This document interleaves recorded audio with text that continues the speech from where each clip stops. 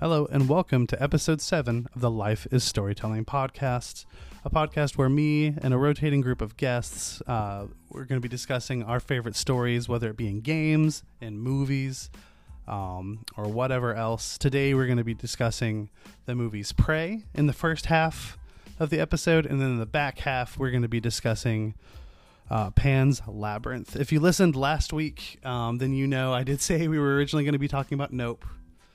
But things change. My buddy Ernest, who's joining me today, had watched Pan's Labyrinth recently for the first time. It is one of my favorite movies of all time. And since he watched it, I watched it, and it just spurred that we need to talk about it. So we're going to be doing that in the back half. But yeah, this is going to be our first movie episode.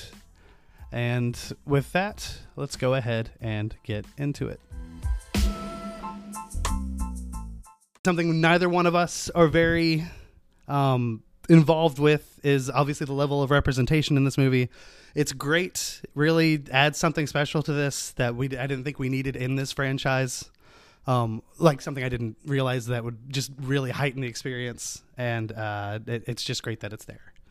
So, Ernest, I ask you, what did you think of Prey? And what are your thoughts on the Predator franchise as a whole?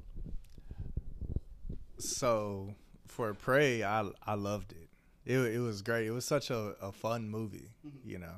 Like, they didn't try to... There's a story there, but they don't, like, try to force it down your throat. Like, oh, this is why you should care about these characters or anything like that. Mm-hmm.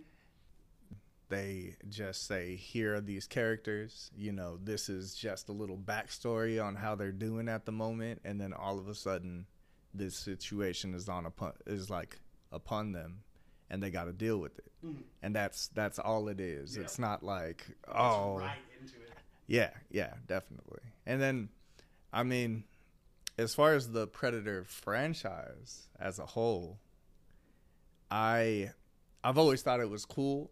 I haven't sat down and watched like every Predator movie or anything, but after Prey, it did make me want to go back and watch the original. Mm-hmm. So I did go back and watch the original. Okay.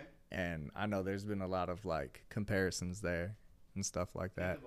But yeah, I don't want to say like one's better than the other. They're both like, they were released so far apart, like, because you watch Prey, you go back and watch the Arnold movie, and it's like you can't compare those graphics to each other or anything like that. Like I can't see a damn thing when they do the thermal vision in the first one. I can't see anything when they do it. It's terrible.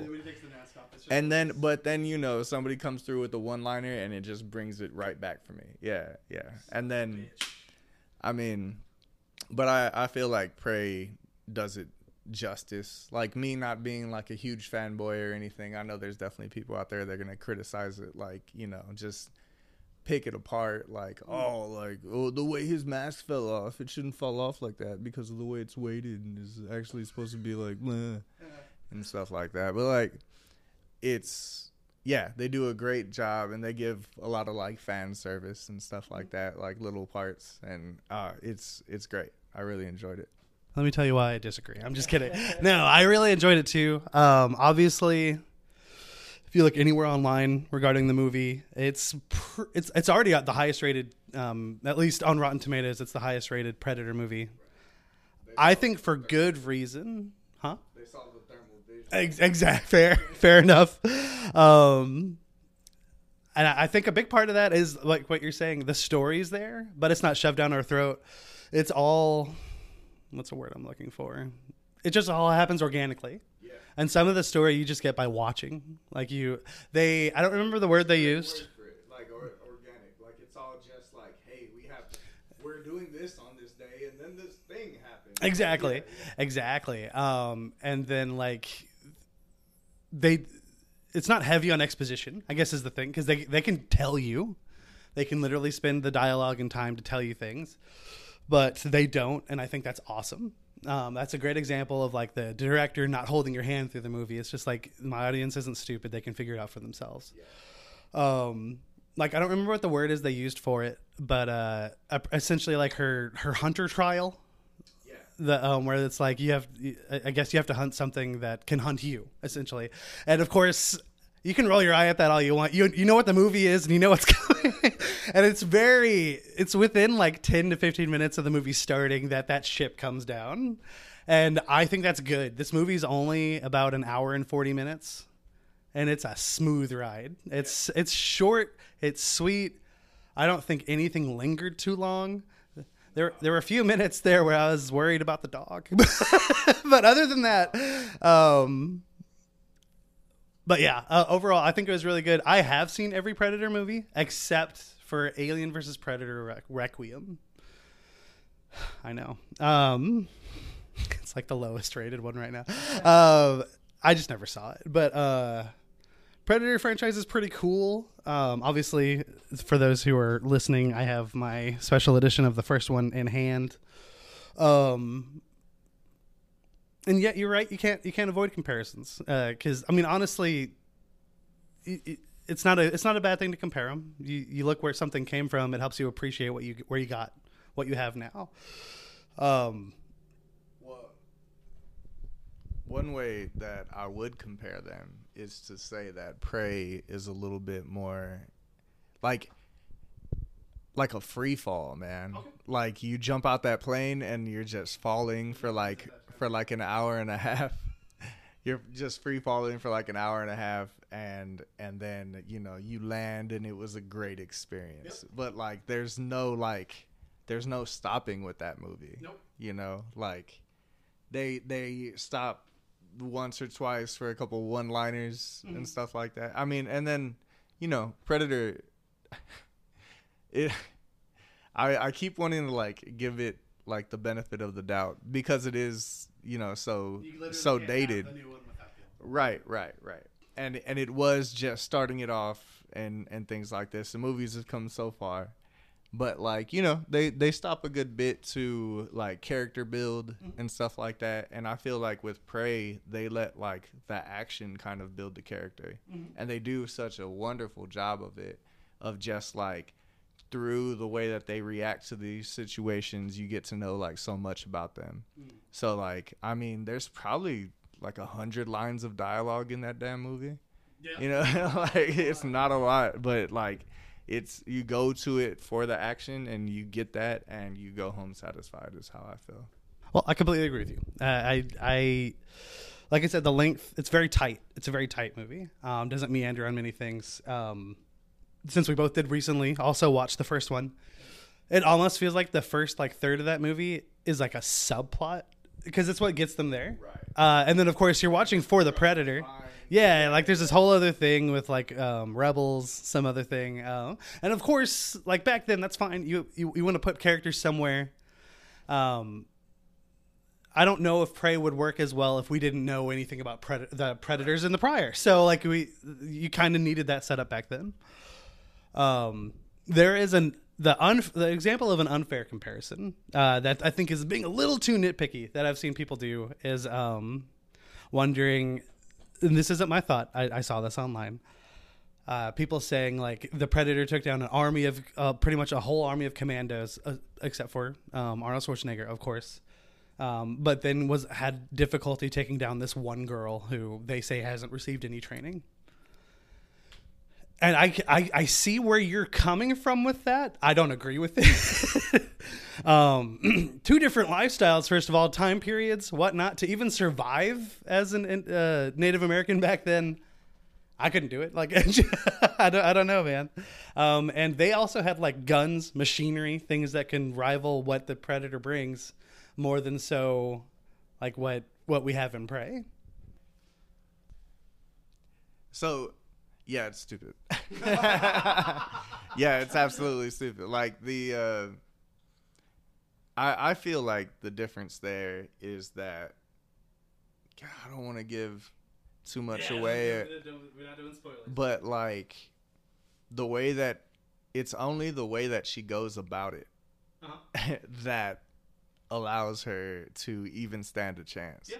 Like it's like, Batman can beat whoever if he has enough preparation time. Like that's how I picture it. Like if you've seen the movie, you know what I'm talking about. And like if it wasn't for the Batman-ness of that situation, like the thing about the Commandos is they're a bunch of fucking gung-ho, just like go in there. There's literally a scene where all of them stand next to each other, flexing their muscles, just like chopping down the forest with bullets and it goes on for like 2 minutes, and they don't hit shit. It's just for all of them to stand there and flex their muscles and chop down the forest with bullets. And it's obviously like, that's not, we all know now, right? Like that's not how you kill a predator. That's never gonna fucking work. Right? So like, there's also a lot of examples of how not to go about it in Prey, you know? So like only going like, only seeing the things that lead up to, you know, a final battle and stuff like that are the things that allow her to beat it.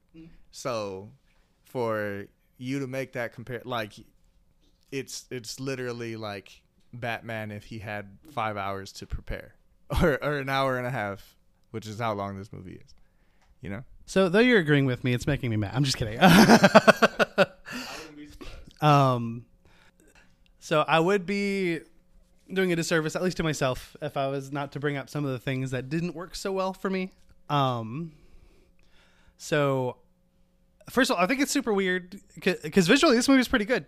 Like that opening shot, like the cinematography in this movie, like you get the sweeping shots of the landscape, very pretty. And I feel like, and obviously it's a studio decision to make it launch only on Hulu, but kind of a missed opportunity not to put that in theaters. Because that would probably look really good on a big screen.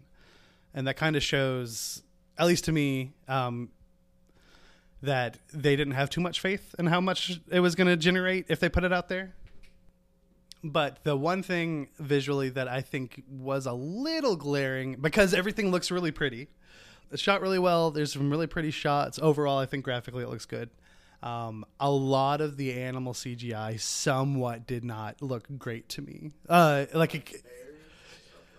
I think the bear is probably the one that looked the best. The bear was awesome. The bear looked the best, and I think that's exactly why that's the only one you see in the trailer. Like the wolf. Yeah, the wolf. So the wolf, it starts out with a real wolf and a real rabbit, but then it obviously when they're running, because they're not going to have that happen. You know, now that you're mentioning it, that like the lion. Yeah. And obviously you want, when you see the predator, that's when you realize that's probably where the majority of the budget went. Yeah. And since there's so much, like you literally see it in the trailer. It's not a spoiler. The predator takes the bear out. You need the budget to go towards the animal that interacts with the predator. So it's not a full thing for me. It's just some of that was a little glaring. Like it just stuck out a good bit. But what did you think of the visuals? With the visuals, I didn't notice what you were talking about. I mean, now that you mention it, like, yeah, thinking back, like there's, yeah, yeah, it's breeding more negativity now. But yeah, I didn't notice it too much. I guess I wasn't looking for it, you know. So I was just like taking it like as they gave it to me. That's not a sexual thing, and I just. Yeah, so I was just enjoying it the whole time. But now, yeah, like I said, now that you mention it, I guess there's one in particular, which there's a lion like in a dark scene. Yeah. And I think it was because it was a dark scene that they didn't really take the time to make it look spectacular or whatever. That's the main one that sticks out to me. I guess there's other stuff though. But they have a real dog in it, and it's they do. Wow, that puppy. That's. I believe it's a girl. Okay. Yeah, she's a great actress. She is a wonderful actress. Yeah. I saw a little thing where the main character said that the dog, she's a pain in the ass, but she's like the most precious pain in the ass. Pretty much, yeah. But and then to the other thing you were talking about it going straight to streaming, I think that, and I mean, we'll never know. True. You know how we'll never know because it's out now. Yeah, but I think that they're getting more attention off of it because it was such like a big name movie going to straight to streaming. Like same like when Scorsese dropped on Netflix. You know, it was like this huge thing, and I probably saw that movie. I'm not sure if I would have seen that movie in theaters. Are you talking about You know. The Irishman? Yes, The Irishman. Okay. Yeah, I'm not sure that I would have seen The Irishman in theaters, right? So, like, that being said, I think I would have seen Prey in theaters. Yeah, I think that would have been a thing. I'd probably drag you to the theater. Nah, yeah. I would have been dragged willingly. No, that's fair. For sure. That's fair. But I don't think I've taken you to a movie. but Like, no, I don't. you know, putting other people like in my shoes with The Irishman, like I saw it because it was streaming. I think that they're gonna see a lot more numbers because it went straight to streaming. I think That's fair. I mean, it's obviously the easier accessible. the convenience. Yeah, it's just the convenience of it, and like now I've seen it and I've been telling people to see it, like my roommates and stuff. Like, have y'all watched Prey yet? Have y'all watched Prey? And every time I walk out of my room, they're just watching another episode of One Tree Hill. But but shout out to y'all motherfuckers. Watch Prey. Watch what I tell you to watch. Damn it, I know what I'm talking about. But anyway, yeah, that's what I think about that. But Okay, well, fair enough. And Ernest roommates, please watch Prey. It's very good. the rest of you. So I will say, because I didn't expect Irishman to come up in this conversation. You're completely right, especially with it being Irishman being a 4-hour movie. I didn't even consider it. So to me, because I saw Irishman obviously on Netflix, I watched that twice. It's a very good movie. It was a great movie. So now this is an Irishman episode. I'm just kidding. I probably would have seen it like when it ended up streaming. Yeah, But instead I saw it right away. that's fair. And I feel like that's what it is with Prey. Yeah. Pretty much. They're getting their numbers right now, baby. Yeah. Those release numbers. And what I forgot to say when I was bringing up this point was it is fair to have some skepticism about how a Predator movie is going to perform in the box office. Because like we said, this is the highest rating one. Other than the original Predator, I'm fairly certain they're all pretty lowly reviewed. Because it's one of those situations where you try to capture lightning in a bottle twice. Because, I mean, we recently watched the first one again. Obviously, it's a classic for a reason. The one-liners, I mean, Arnold's career alone is a classic of many films. Yeah. And that's a huge part of it. So many lines. So many lines. Dude, it's great. It's great. But it gets more dire. Right. So yeah. Each get to the chop. There's less R at the end of the exactly. Chopper. Oh, man, it's great. It's great. It's so good. I will say after rewatching it, Arnold holds up so good. Dude, He's amazing. And at the end of that movie, I finished seeing Predator with my friend. I started it with somebody, they left, and then somebody else came, and I finished watching it with them. And I looked to my friend, and I said, that man was made for Hollywood. He was?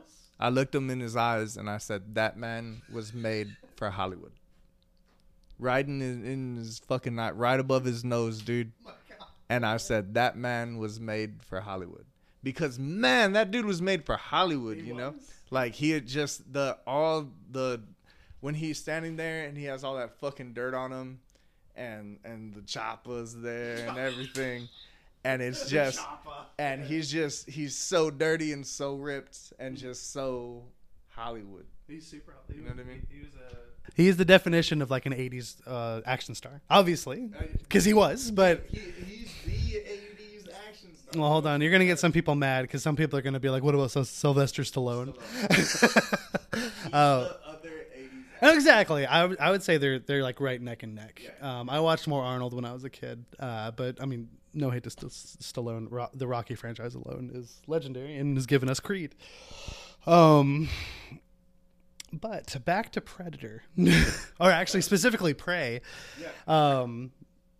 Another thing I wanted to bring up was, so I kind of talked about positive and negative with some of the the graphical things, visuals, like the cinematography is really pretty. You have really good location, and they utilize it to the max. I think it's Atlanta. I don't. I'd have to. You know what? I'd have to Google. I'm just kidding. No, I know. Like, Exactly. Like you hear that all the time. Yeah. Being like, this is filmed in the middle of New York, and it's a desert. It's like, I don't know, is it? But one thing I thought they just utilized really well, because Predator's known for getting good kills. You're supposed to have really good kills with Predator. He's supposed to have interesting gadgets, and I think you get all of that. I feel like they brought back all of them. They're all new. I'm just kidding. You're a liar. You're a predator. You monster. Did you say I'm not made for Hollywood? Yeah. You said it to my eyes right above my nose. But you're right. You're right. I want to say, is the arrow... Oh my God. Is the arrow thing not new? Well, so so we all know the three dots, right? Yeah. The three dots. I mean specifically the floating. Oh, okay. Because the three dots is on all of them. That feels new. I was gonna say, because I'm pretty sure each one has a new thing. What I was gonna say was that the three dots in the original just like exploded a motherfucker's head. It just like, it didn't even show the projectile. It's just like three dots, and then explosion. Your head is gone. I don't know what that three. Yeah, I don't know what those three dots threw at that motherfucker. But it hurt though. And then but the three dots in Prey is it shoots 3 arrows at him. Is it specifically 3?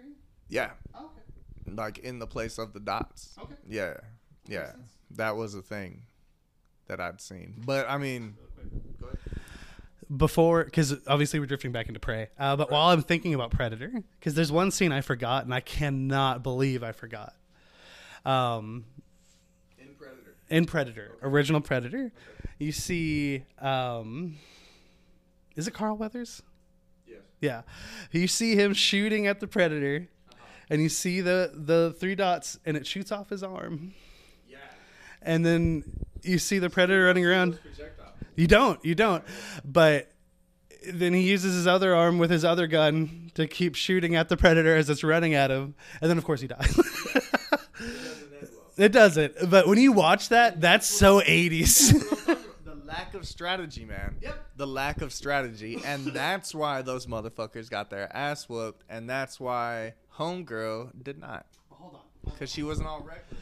So I'm not defending that other point. I think it's dumb to compare them in that way. But I will say this: when you say about you need time to prepare, do you not remember the end of Predator and how Arnold won his fight? Yes, and that's why I'm saying. Oh, that's fair. That proves your point. It does. Shut up. This is. You're a monster. I'm crying right now in the studio.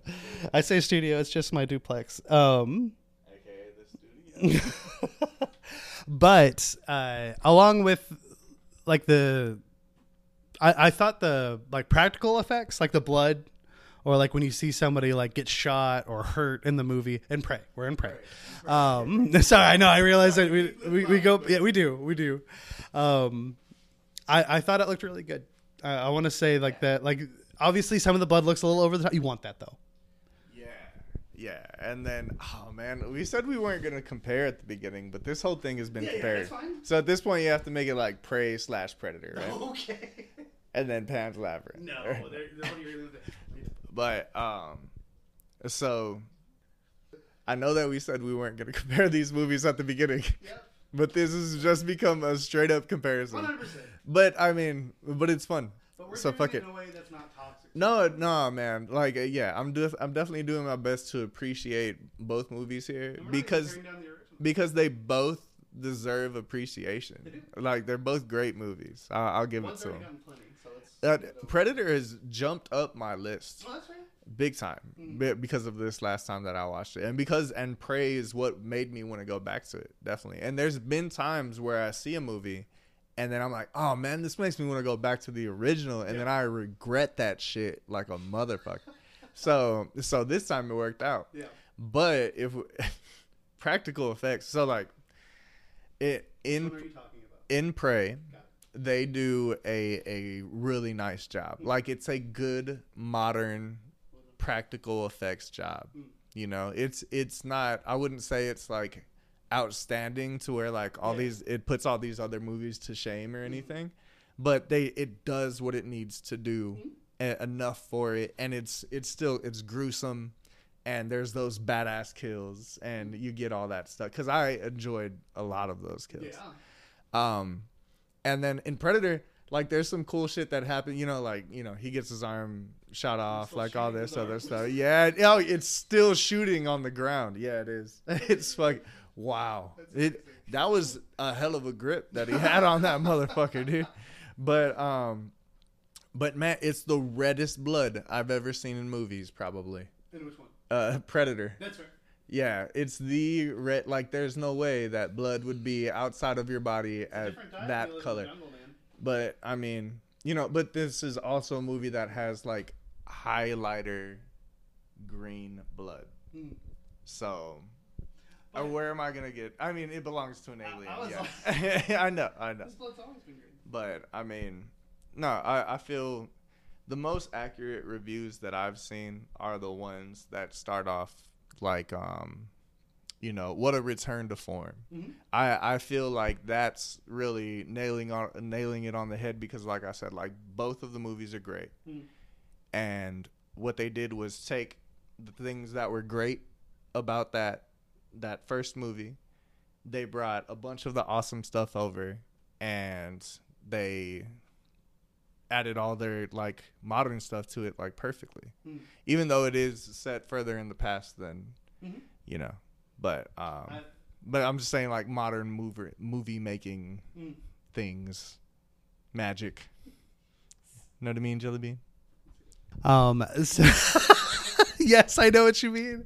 Because I thought about it when you said it. I think this movie actually does the whole prequel thing really well. Because obviously there's really not that much, like, I don't know if story is the right word, but we don't know a lot about predators. I mean, as far as I know, I'm sure I could do a Google search and it might be known. We call them predators. It's an alien race. Right. I assume. I think it'd be silly if they did. But with this being set so far back, they put themselves in a really good situation to not mess with anything else that's already there. Which is another reason why I'm like, why are griefers griefing? Like, it's not touching what you already love. It doesn't change anything. That's the majority of things that people trip about. Yeah, I know. Like the Final Fantasy haters, am I right? Yeah. Your eyes. You're right. And this is now the topic. But yeah, no, I thought they did the prequel thing really well. And like you said, the story, it just comes organically. Like, you get the dialogue between characters, it's literally just character driven, 100% character driven. Specifically between the main characters, they like the siblings, obviously. Yeah, you fully buy into them actually giving a crap about each other. Like, they love each other, they want to protect each other. They pick on each other. They point out each other's strengths, weaknesses, all this stuff.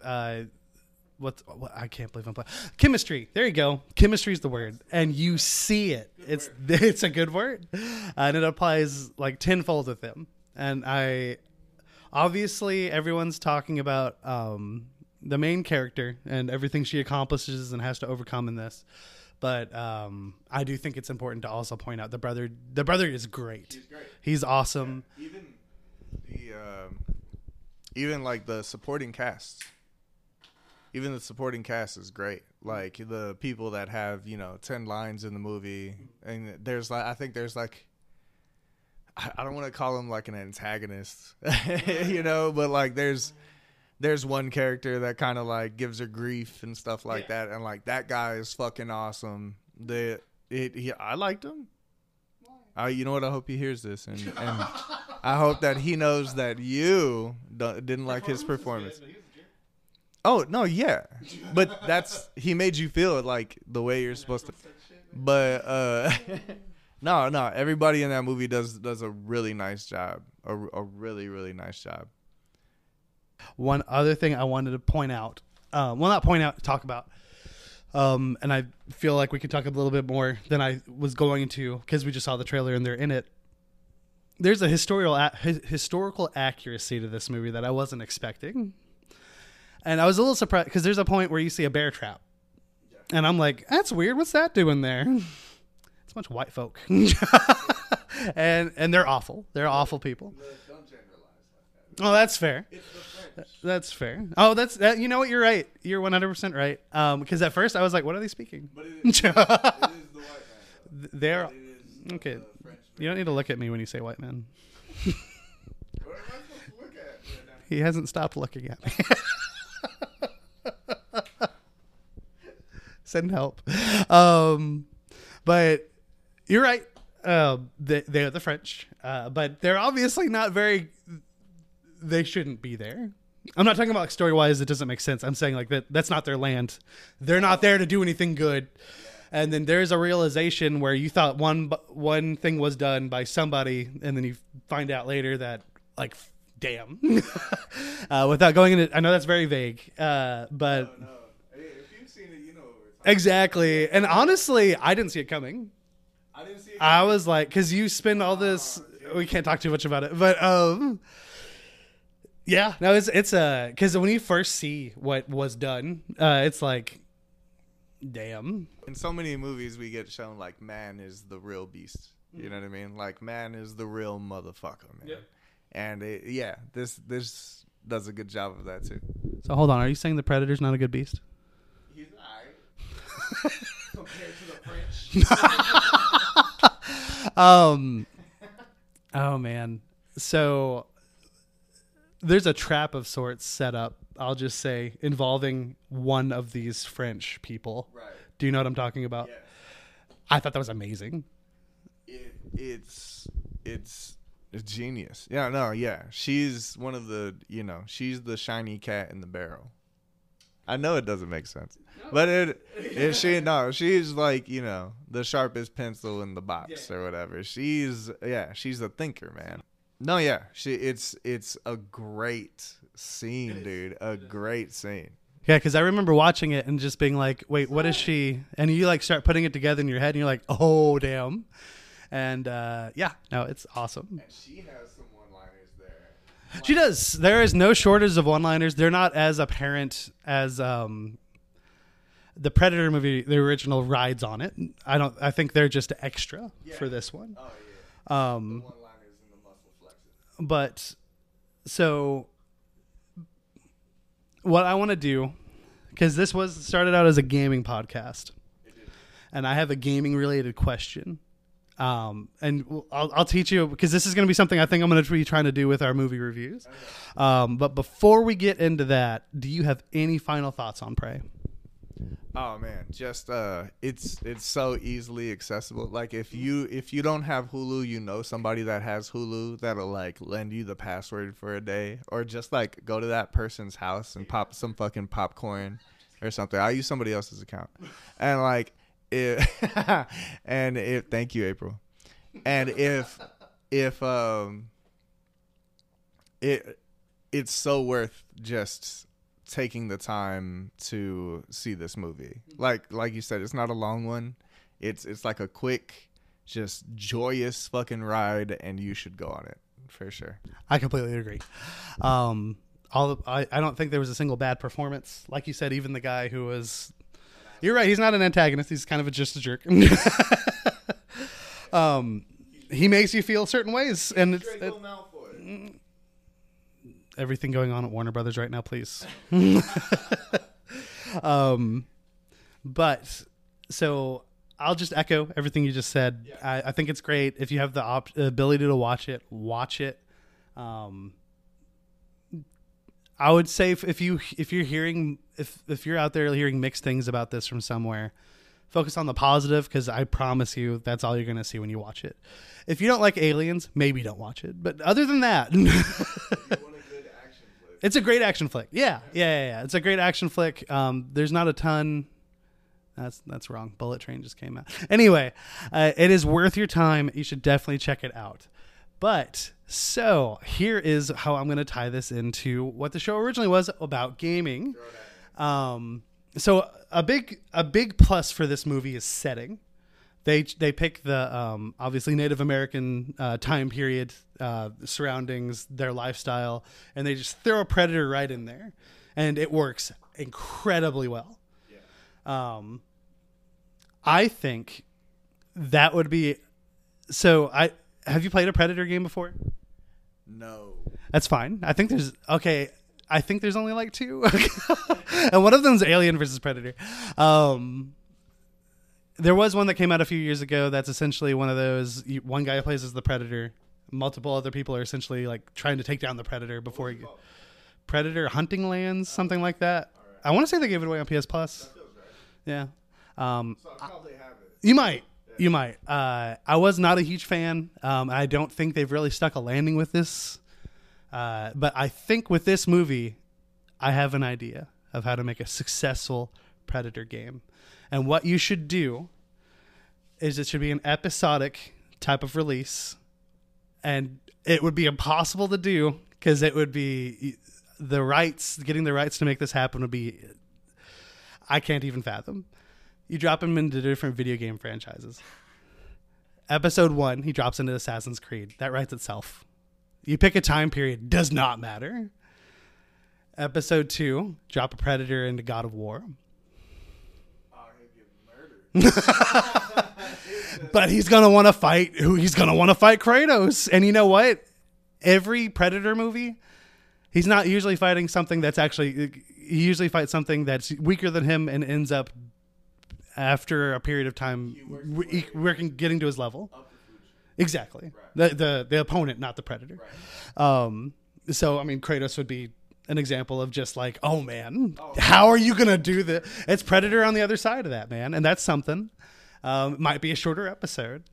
I feel like Predator and Batman would be a really simple one, but I think, again, to make it happen, I think a lot of things would have to come into place that are impossible. But what a fun idea! How about? I mean, because. Did you play Far Cry Primal? Yes. I mean, that's just drop them in. Yeah. That's a Prey game right there. That's a whole Prey game that I would play too. Yeah. Like, I mean, because it was a fun. The parts that I played of it, I got up to a certain point, and then I don't know, some things happened, so I had to go do some other stuff. But it was yeah, just drop them in that game, and that is a perfect Prey game right there. Yeah, for sure. That's what I'm saying. You drop them into these different video game universes. That is the perfect Far Cry one. I think Assassin's Creed is also a really good one. Which is funny because those are just 2 Ubisoft franchises. Y'all aren't doing so great right now, Ubisoft, so write this down. Well, yeah, if you want that being done in like 8 years. I love CD Projekt Red, but we just got Cyberpunk working out fine, and then where's our Witcher update? I don't know. But when you in all reality, you get an episode where he's just a little episode where he hops in the Cyberpunk universe. That would be really cool. It'd be great. That'd be really cool. Because I'd also like to think, because in these, I like to think you're playing the Predator. Yes, because these are video game franchises where you've already played as characters in the other games. Oh, that's why God of War would be Kratos. Yeah. Oh, you thought you'd be Kratos? Yeah. No, man, you've already been Kratos. I think to really sell the appeal of Predator, you should let people be Predator. No, yeah. But then you get those situations with God of War. And you did say it would be a Predator game. Yeah. So that makes sense. That's fair. And who's to say you can't do both? You can pick sides. I don't think the multiplayer angle is the one to go with. I don't know the state of that game right now. Those games are so plain. they just die.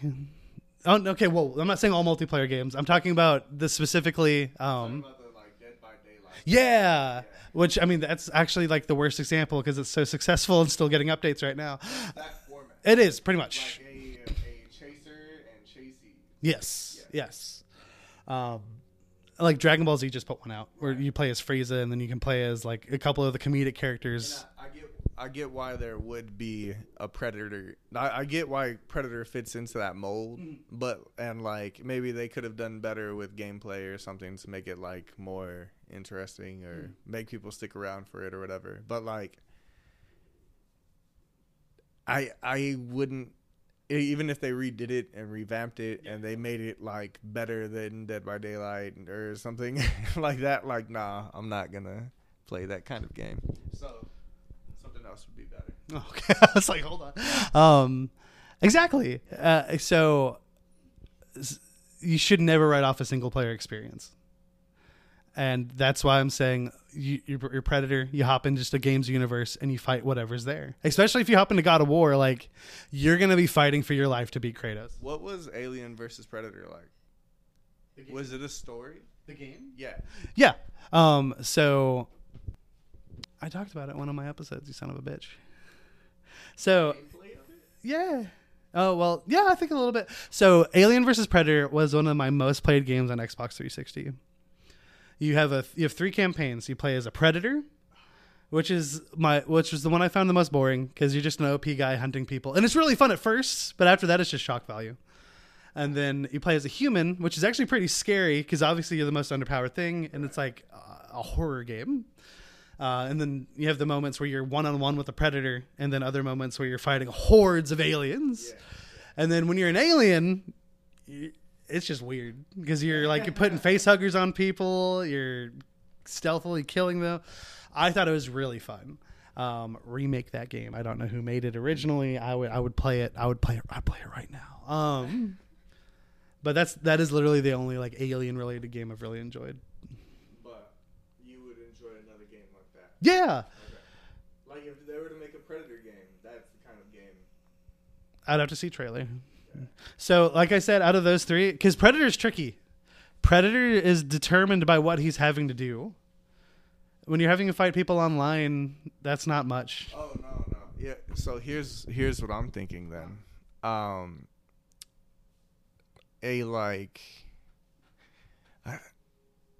What kind of mold can you put it in? Like a Ghost of Tsushima mold? Okay. Like you go through a story. Yeah, your spaceship crash lands, right? Mm-hmm. And stuff gets scattered all over the place. Humans come and scavenge some of that shit, and they send different parts to different places.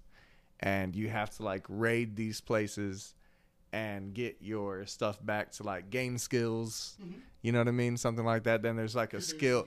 So then there's like a skill tree, stuff like that. And you just like build it up. And by the end of the movie, you're just the ultimate predator. Or the end of the movie, the end of the game. Yeah. You're just the ultimate predator. That's how I'd do it if I was to do it. I think that's genius. I think that's good. That's good. Yeah. And I think that could just be a whole solo thing. Good story in there. I don't know what you would do to make it like matter story wise. Predators aren't going to do that.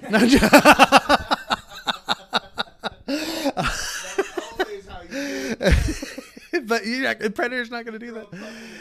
The Predator fan base is so mad at you for suggesting that. No, because he's going to kill it. A predator and a cat would get along. He killed a lion. He would teach it to no, he didn't. Badass. The brother killed the lion. Anyway, I think you're onto something there. That'd be really cool. You also, in the scenario like that, I don't think you have to focus on a narrative story so much. I think we'd all be pretty happy just wandering around with his, like, because he speaks in clicks, right? Yeah. And they're usually alone. But with that, I think we're going to wrap up on our Predator segment. We are going to take a quick break, and on the other side, we will be discussing Pan's Labyrinth. And we are back now talking about Guillermo del Toro's Pan's Labyrinth. Came out December 2006. As we saw, we just watched the trailer for those who are just listening. This is one of my favorite movies of all time. I watched it last night when I still thought we were going to be talking about Nope today. Screw that movie. No. No, hey, we've talked a lot about it off of the podcast, so I figured let's go into Pan's Labyrinth. Well, I actually don't really know what Ernest thinks of it. I will start off with my opening thoughts. This movie is beautiful. This movie is also incredibly violent. I completely forgot about that. It's incredibly sad, but everything just heightens the story that's being told, and I think it's wonderful. There's obviously, especially in the early 2000s, examples of like poor child acting, stuff like that. I think she kills it in this movie. I think she's so good. No, you thought I was taking that somewhere else. Yeah, no. I thought she did good. I thought she did very good. I felt super old because I looked it up on IMDb, and I was just trying to see when it was released, and that girl's an adult now, so it's like, oh my God. But the practical effects, obviously some parts of the CG don't hold up as well as when you first see it. But at least for me, that was only noticeable when it's like, what's the best way to put it? When you see the CG interact with something that's real. Like when you see a bug on somebody's arm that's not real, you can pretty much glaringly tell. But oh my God, the fawn. That's practical. That's practical effect. That is incredible. That is art. Like somebody built that, and that's just there. The stage, like that. It's not a cave. I don't want to say the labyrinth, essentially, where she goes to meet with Pan, and it's like the sets are so beautiful. It's so cool. And then you get the creature design, the fairies. I will say, when you see them as bugs, freaked me out. There's a lot of clicks going on. It's freaky. They're huge. Yeah, pretty much, man. But before I finish my opening thought, I just got to say that score is wonderful. The melody alone, just that you just heard it when we were watching the trailer, it just plays over. It's beautiful. I'll just call it there before passing this over, but it's beautiful. It's a great movie. Well, Chris is about to be really upset that he invited me to talk about this movie because, boy, I'm just playing. No, yeah, I agree with all of that. It was, I am ashamed for taking so long to see this movie. Yeah, I just saw it the other day, like 2-3 days ago, something like that, and I mean, I was the guy at the party that hadn't seen Pan's Labyrinth, pretty much. You know, that's how it felt. In like one of my best friends from when we were in pre-K, right? Like 26 years, 27 years, something like that. I look good. I'm moisturized, baby. But his daughter is named Ophelia, and he was like, yeah, from Pan's Labyrinth, and I was like, you don't watch movies? Like, that's crazy, you know what I mean? But and I was like, you named your daughter from a movie? Because I've never known him to be like that kind of. He's not like a nerd of any sort or anything, but like he is big on things for the culture. And then Del Toro just like fucking dropping that shit out. Yeah, dude. And especially with this movie, like I saw a lot of things, because, I like to come up with my own ideas. Like I got this from the movie, and then I also like to go read a couple threads and stuff like that, and be like, I feel like the fawn was representing blah blah blah and stuff like that, right? So like I like to go get that after, and then add that to the way that I feel about it and stuff. And I saw a bunch of stuff, like just little fun facts and stuff, like that he renamed it for the American release, Pan's Labyrinth, because he didn't think that most Americans would recognize, they would more easily recognize fawn from like Greek mythology than and to his point, whatever the other thing actually was, stuff like that. So like, I mean, yeah, it does a great job, and that they left it in Spanish and didn't try to fuck with it and just threw it in the subtitles and stuff. Just because like to your point, like the little girls at the time, little girls performance is just so amazing, especially for a child actor back then. Like now there's child actors everywhere just like crushing it, dude, like crushing. But like, yeah, back then it was a little bit harder. We had like Lindsay Lohan or something. So like fucking, you know, I don't know. Yeah, sure it is, bud. And like this shit put Parent Trap to shame, baby. So yeah, I said I wasn't gonna compare them. Then you're gonna make it Predator, Prey, Pan's Labyrinth, and Parent Trap. And Parent Trap. Yeah, we got a little theme going on. Yeah. So the original Parent Trap, right? No, I'm just playing. No, but not only her. Like, so the whole cast just fucking brings it, dude. Like, from the moment that he comes on screen, the captain is what's the name? Vidal, right? You just immediately, as soon as he looks at his watch and he's like 15 minutes late, like, dude, fuck you. Fuck you for timing your pregnant wife, you know, that had to pull over for morning sickness or whatever was going on there, you know. Like, she was sick with the baby, right? Yeah. Yeah, and he's like 15 minutes late, and then he like makes her get in the chair, and then he like squeezes her.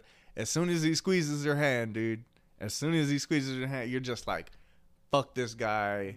He needs to die a terrible death, pretty much.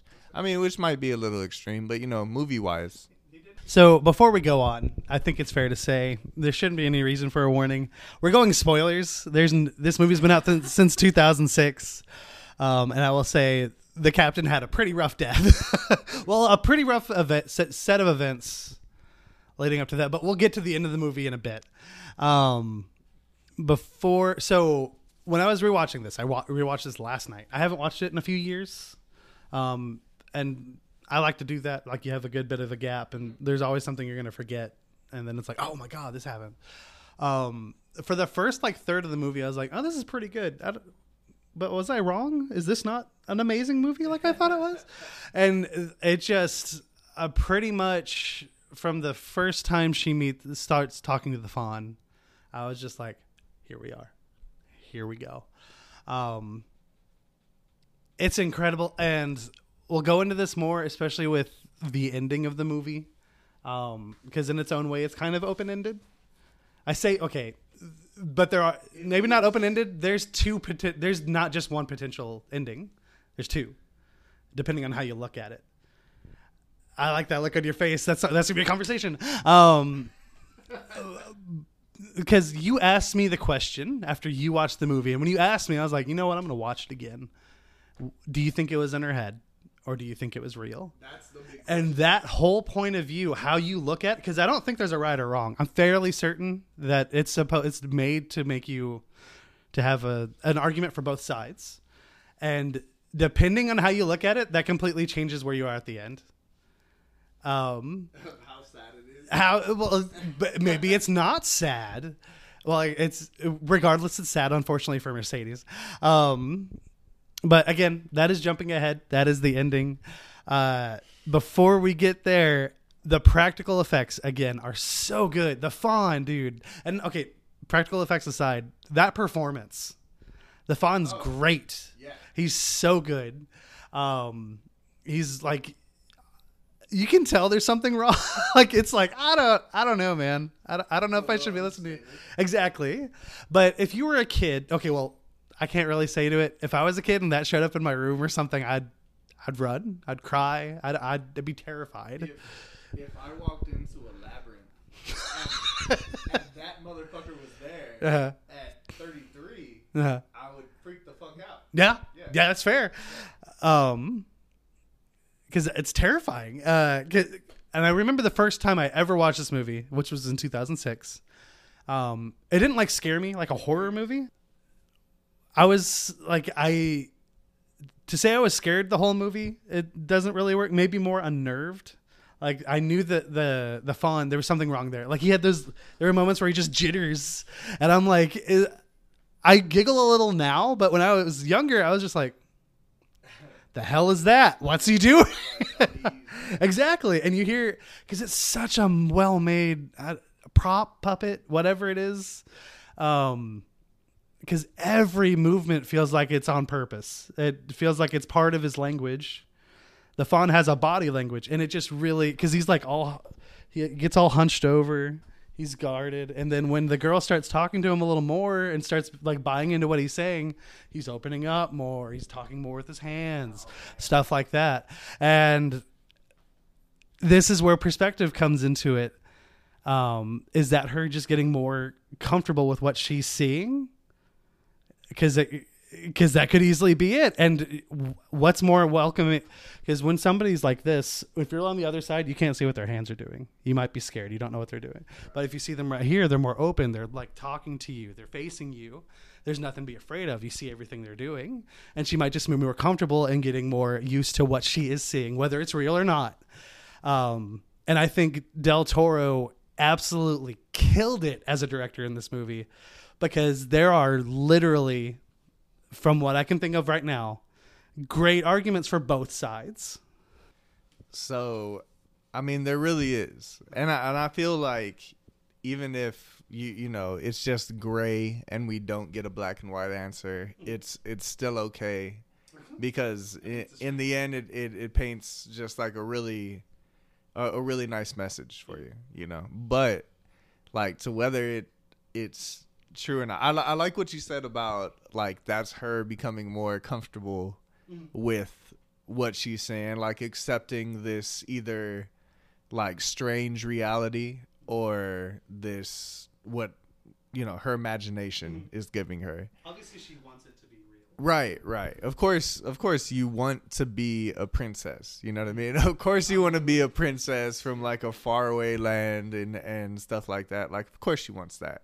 Now, there's a couple of things that work for both sides. You know what I mean? Like one thing that gets me is like, so that's the book that she just happens to be reading when they first come in to the story.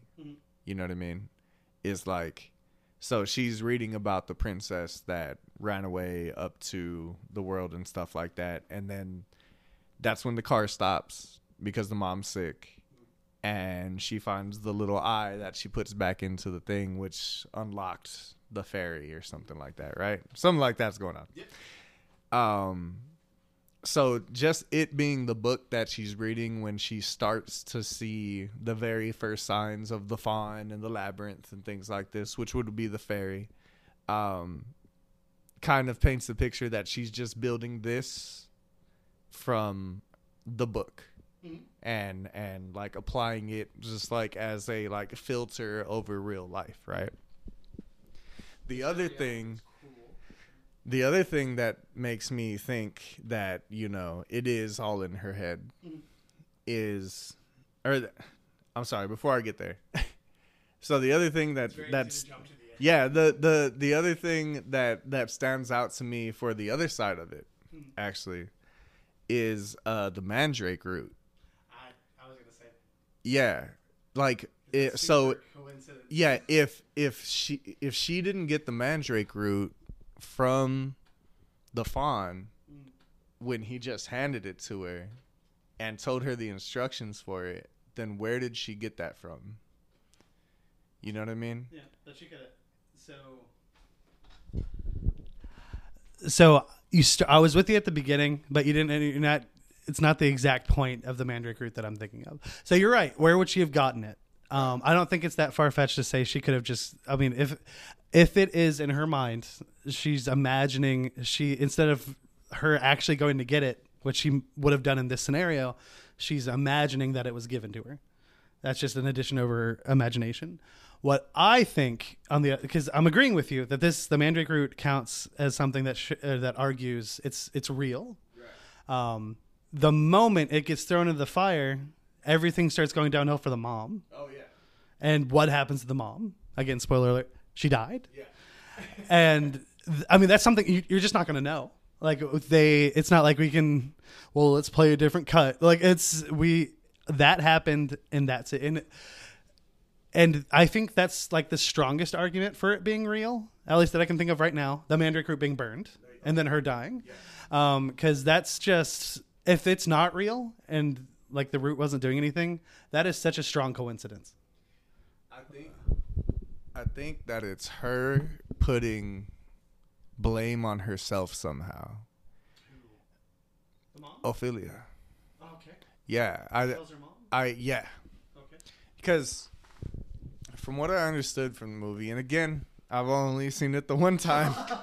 I've seen it 1.5 times, but there's instances, and I can't even come up with examples of them, and I apologize for that. But there's instances where she kind of gives the impression that she feels responsible for her father's death. Mm-hmm. Right? And I think for somebody that's putting themselves through that, seeing the other side of that, and like your mother going through things like that, like it's easy for a child to create habits like that of making it like their problem. You know what I mean? Like I've known a lot of kids that did that. I probably did it as a kid, you know, stuff like that, where you just like, what am I doing to make my parents fight? Like, even from there, like on, you know, like, how could I have not taken better care of my mom? There's that scene where they're laying down in bed and she's like, why did you marry him? And she was like, I was lonely. I needed somebody, stuff like the shit that only adults understand, you know, that you're not going to get as a kid. And then immediately there was the response is, but you have me, yeah, which is, I'm here with you. Which from a child's perspective, it's not, they don't think of it as selfish, but it's obviously it's not the same thing. It's not. Right. There's those different types of company and relationships, and you need to fill all of those voids and stuff as an adult, which, I mean, it's crazy. Probably seeing this movie as a kid and then seeing it as an adult has to be a very different thing. So that is a whole thing I was going to bring up. So obviously this isn't a kid's movie, and I wouldn't recommend anybody make their kid watch it. I know as a kid, like, somebody who doesn't speak Spanish, I would have been bored. Subtitles would have lost me. I was worse with subtitles. Yeah, as a kid. Yeah. Now I love them, but back then I was just like, I have to read. But I think it would be, and this goes into what I was saying about there being potentially 2 different endings. Because I think it plays both sides really well. The adult tone of the movie is all there, and like, we're adults. That's a way of viewing this movie we can't avoid. We can't change it. We're adults. Functioning adults, that's debatable, but it's like, we're adults. We know that, like you just said, a child wouldn't have thought my mom has all these needs. A child just thinks, my mom has me. That's all she needs. And she's acting like it's not enough. Exactly. And she's acting like it's not enough. But the movie has the way that they introduce like the fantastical parts of this film, like the fawn, the terrifying eye hand creature, that's right, pale man, yeah, the disgusting frog, like all of this. You're really bothered by that frog. When we're gonna get to that in a minute. It's so gross. But it's because I grew up in the country. Like, we played outside. I didn't play outside a lot. But you especially because I grew up as an only child, your imagination's your best friend. And you're making up these scenarios, you're building these worlds, and you're just in it. And this movie does a really good job of putting you in that headspace, which really is what sells this could be in her head instead of it could be real. Because the other thing is, if you know Guillermo del Toro, he makes movies that are just fantastical. Like, it could have been real. It's gonna be some wild shit. Exactly. Hellboy alone. But Golden Arm is beautiful. But god damn it, we're gonna have a whole series. So But I would be super interested to have a child watch this movie and, assuming they can make it all the way through, hear what they think happened. But it would be super interesting to hear the perspective of a child watching this movie, because I feel like it would lean in towards, they went to the moon, she's the princess now. You saw it as a teen. Exactly. Which is, so I will say, when I saw this as a kid, I didn't think that deeply into it, and I was just like, oh, it's over. I really liked it, but I didn't think about the perplexity of that ending and how it could be one way or the other. Or also, teens think they're a lot more mature than that. Yeah, and that they're the center of everything. Yeah. I was like, I could make a movie like this. Yeah, this is kid stuff. But to the meat of it, when that frog throws up its whole innards and it's just that big gooey pile, it's disgusting in the best way. Like obviously, so that's part of the CG that I was talking about earlier, where I was saying it can be a little glaring. Like when you see the tongue touch your hand, it's just like, this is 2006. Oh, yeah. Again, only when it's interacting with like a real thing. Cause I mean, I think that's when you face the hardest challenges with those anyway. But then, because that's like a real sack of what would have been the toad's skin or whatever in the back, and then just a pile of goo. And thank God the key's right there on top, because I was just like, oh God, dude, it was so great. And you're already there being covered in bugs. She was talking to this frog with a bug on her face, and I was like, you're better than I am. Well, I mean, okay, there's this one time that I went to a camp. They took a bunch of us inner city kids out to Bear Creek. Okay. And they took us to Bear Creek, and they had us camp out there for the day. And as soon as we got there, they were like, careful, there's daddy long legs all over the place. They're not going to hurt you, but people get grossed out, whatever. Then we go on this night hike, and they take us into this cave. And it's covered wall, ceiling, floor, all of it, by daddy long legs, like just all over it, right? And they're like, do you want to go in there? And some people were like, yeah, you know, like I ain't no bitch and stuff. Well, I went after everybody else went, because I had a reputation to uphold. But like, you know, so comparing that to her being in that cave, right? Like the first bug that you get on you want to wipe it off.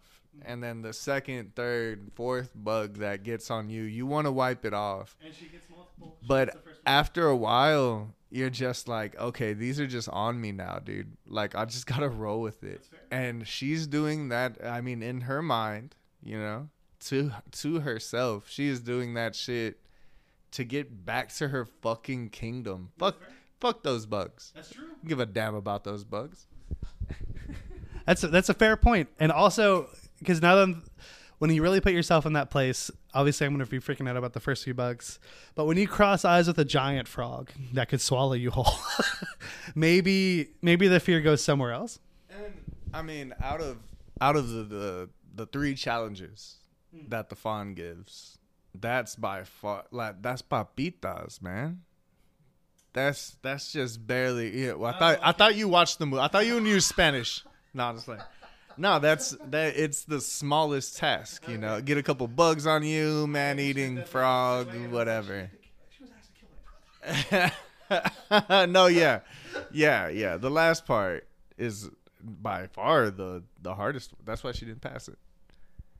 But I guess we'll get to that part. What?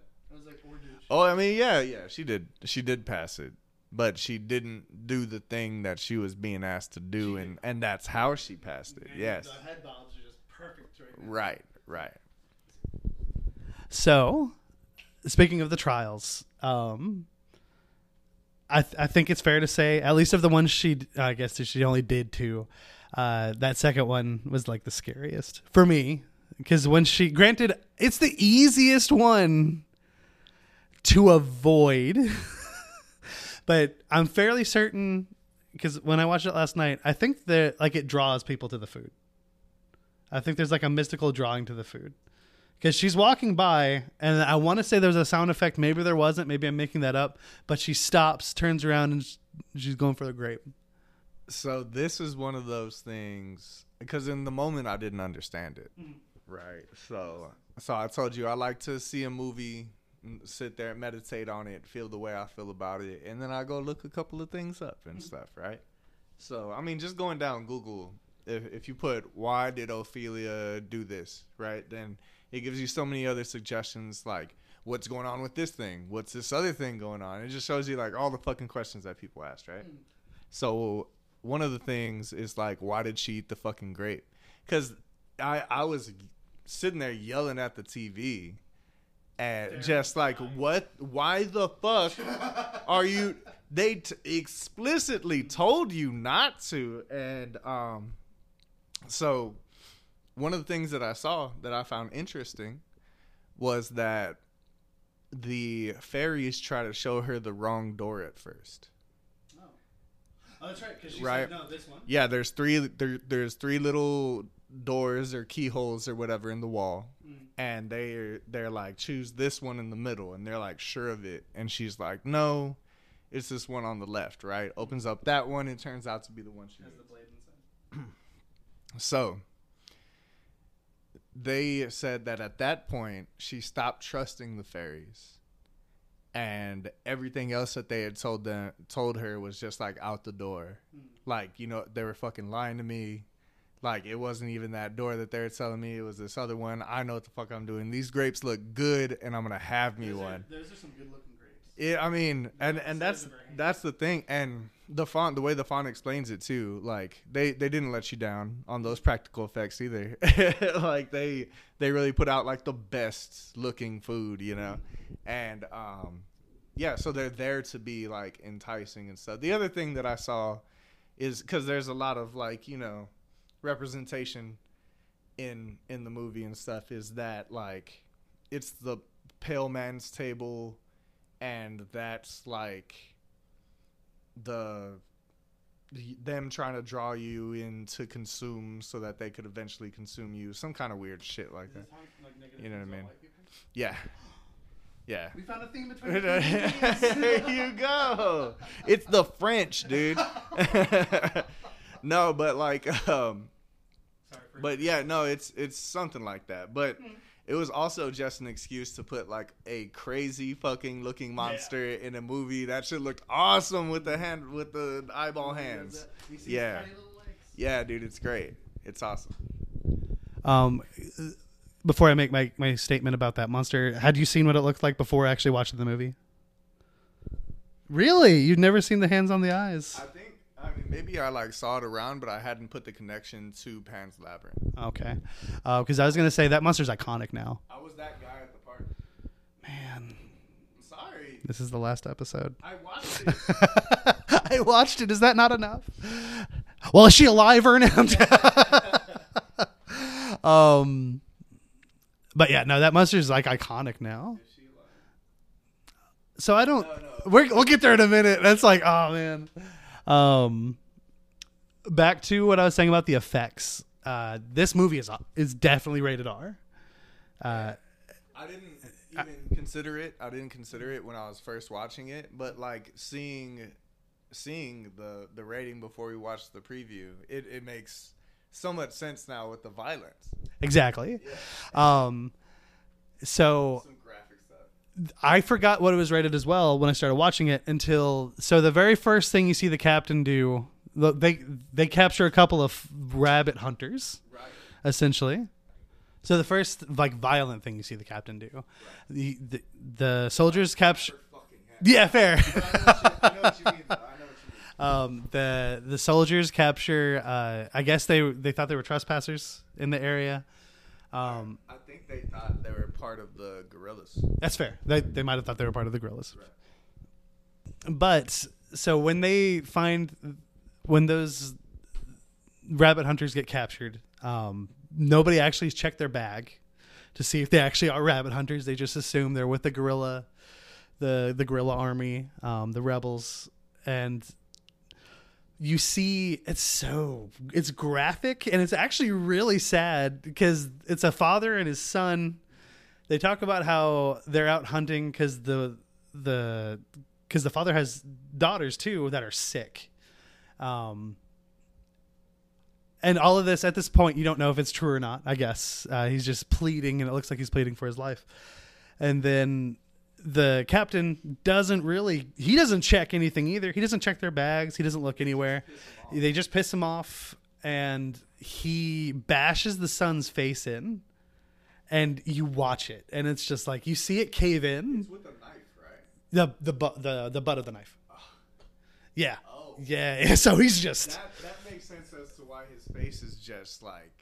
I mean, he crushes his face. He pushes it all in. Like the nose goes in, parts of the face go in, and to make it even worse, because I didn't realize it till this viewing, because he then shoots the dad, and then he looks over, and the son's still there, moving. Like, then he shoots him and kills him, and I'm like, that part's mercy, because you know that. Oh my God! I was just like, that is awful. So what happens after that? And then what happens right after that? They look in the bag of the people they just killed. There's some rabbits. They were literally doing what they said they were doing, and there was no reason for them to die. Maybe you should check your stuff before you come bother the captain, is what he says, and that really sets the tone. You kind of already get it, like you said, when the wife first shows up. But this just really sells that there's probably no length he won't go to to get what he wants, essentially. But speaking more on the captain, because obviously he's a bastard. He's awful. Great acting. Phenomenal performance. But he's made to hate. Exactly. And he does more than achieve. Like I fearfully hated that man. I was like, if I was in a room with him, he's going to do whatever he can to take me down.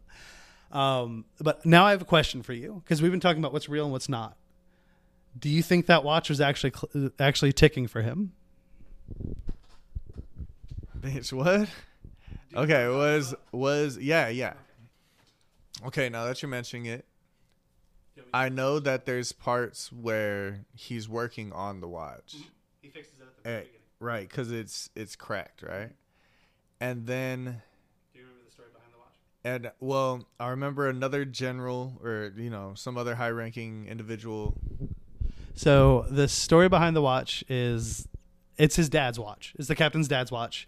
And he breaks it the moment he dies, so that he's able to relay the message of what time he died to his son. Right.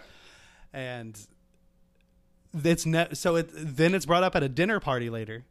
Yeah. And he denies that his father ever even owned a watch. Yeah. He says, no, doesn't make any, that's bullcrap.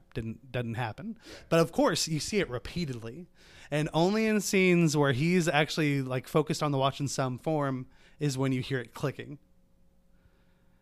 And so my question is it actually going, or is it still broken? And that's just a representation of the pressure that his father put on him from his upbringing. Holy shit. I mean, okay, so this is something that I did not consider on my first watch. Okay, that's right. But there's a lot in the movie. I guess, I mean, being presented this now and thinking about the just like the theme of the rest of the story, and how, is it real or is it not, or is it just a coping mechanism for this fucked up situation that she's in? Like, I would say that if that's the case, and it only ticks in certain scenes when it's like from his point of view is what you're saying. And that's when it gets loud. And then aside from that, it's still cracked and stuff. It's always cracked. Okay. And just like not necessarily working. Mm-hmm. Or you don't notice it working. Don't notice it. They show the face every now and then, but I'm fairly certain it's the same time. Okay. Then I think that it would I would fare more on the side of it being in his imagination and it being a way to cope with his father's death. And what I add to that, which makes it such an interesting idea, is the fact that in his mind, he's the only he's not just an adult, he's a man. And you hear him talk about fairy tales and how you shouldn't let your daughter read this crap. Look what it's done to her. And look at this man struggling with something that might not be real. Yeah. And I just think that's a good balance of irony there. I mean, but It's also just, I mean, because I know it's in Spain, but it's but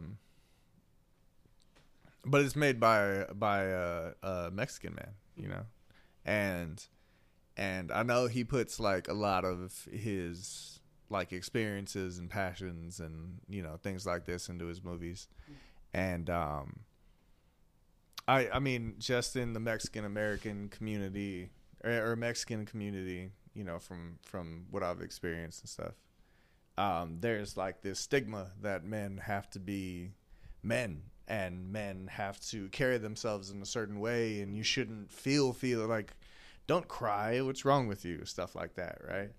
And that's multiplied by being in the military. And then, I mean, so maybe it's a take on that. Yeah. Oh, yeah. And then being in the military on top of that. I mean, oh, dude, you have the perfect point of view. Yeah. I'm Mexican American, and I was in the military, and I can definitely tell you both of those cultures are just very. In my experience, just like there's a lot of toxic masculinity and stuff, and I feel like Del Toro would be the motherfucker that like, let's put this in a way that, you know, let's put some of this in the movie. So definitely I see how that could be a thing in it. I have to watch this fucking thing again. Damn it. Yeah, which I did watch like a half. Before, you should watch both halves of a movie. Last night before I fell asleep. Oh, that's right, because you tried to watch it again. Yeah.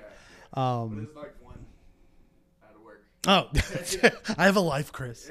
That's completely fair. And I want to say I haven't thought about the watch before until I watched it this viewing, because I'm keeping an eye out. You definitely should.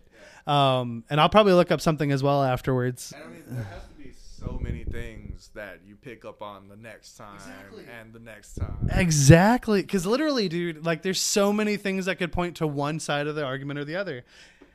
I don't think if you are fighting tooth and nail saying this absolutely happened, she is a moon princess, I'm not going to argue. I will bring up that I think there's equal opportunity of it not being real, that it's in her mind. But it's the movie does so well because Del Toro not only directed, he wrote this. So he made this baby. Exactly. And like, I can't fathom how you make it do this. Like it operates in such a way. Like I've watched this movie multiple times. I'm still finding out things about it. And there's layers. It's and different perspectives. Exactly. Right. Exactly. And obviously the perspective you might not want to pay attention to the most is the guy you hate in the movie. So that might be not why I didn't think about the watch. Cause every time he's on the screen, you're just kind of like, fuck this guy. Yeah, like somebody cut his mouth open, you know. I've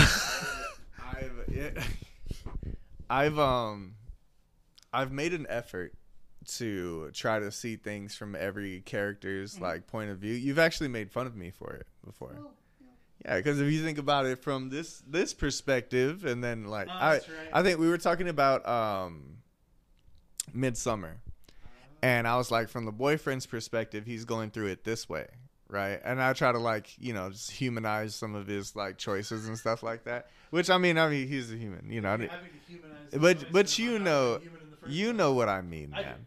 And then so like, I have been trying to take things into perspective with like villains and things like this with different movies that I watch.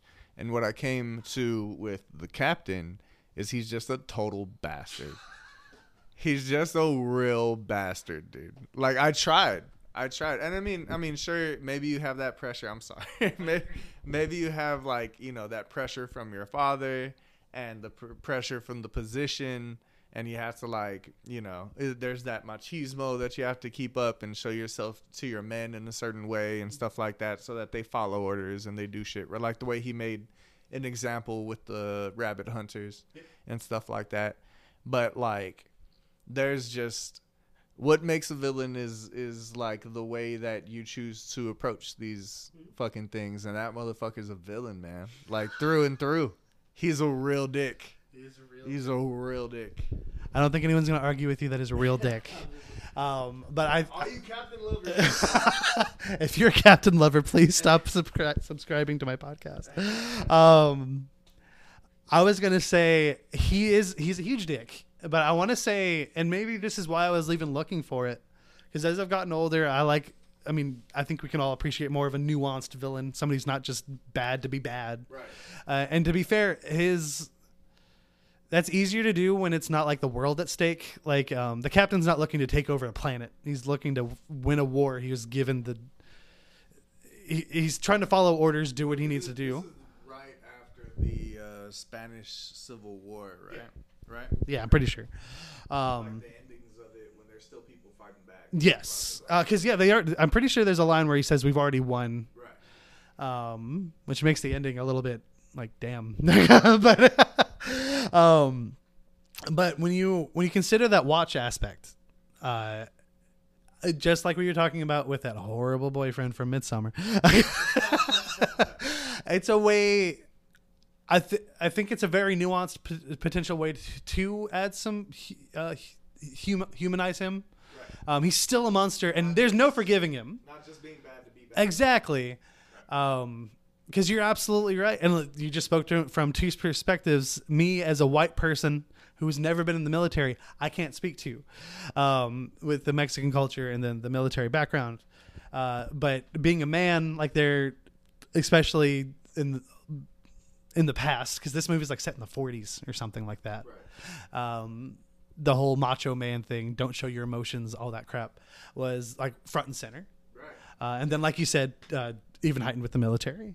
Mm-hmm. So with that watch, I think that's genius if it is doing that. Exactly, dude. That's what I'm saying. Because like literally, that's such a subtle way to do it. And it's not, and you can't argue being like, they're just trying to make me like him. No, it's a watch. No. it's a watch ticking. Yeah.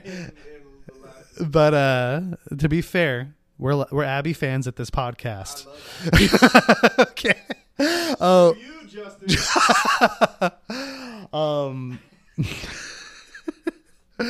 But again, the captain, he's so he is so awful. Like the torture scene when they get one of the rebels and they have him in, dude, his hand. Like it was just like, man.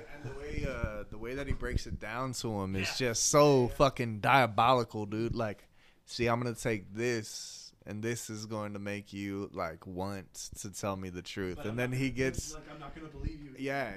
You might still lie to me. He's like, then I'm gonna take this, and then I think you might be telling me the truth. But by the time I get to this thing, I'm gonna believe every word that you tell me. That shit was just like that haunting shit. That kid. That's how you do a fucking villain, man. It is. It's so good. And like on top of, because we've seen villains who like threaten to torture and all that, and they really enjoy it. But they do it in a way that's like slightly charismatic, and they almost kind of want to be playful with it. Though he is a little playful with it, I still just felt nothing but menacing.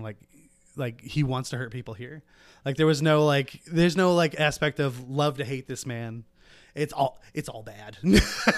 Yeah, he is not made to be liked at all. Exactly. One thing that I was thinking to myself was that if you take Ophelia out of this movie, the movie doesn't happen. It's stupid.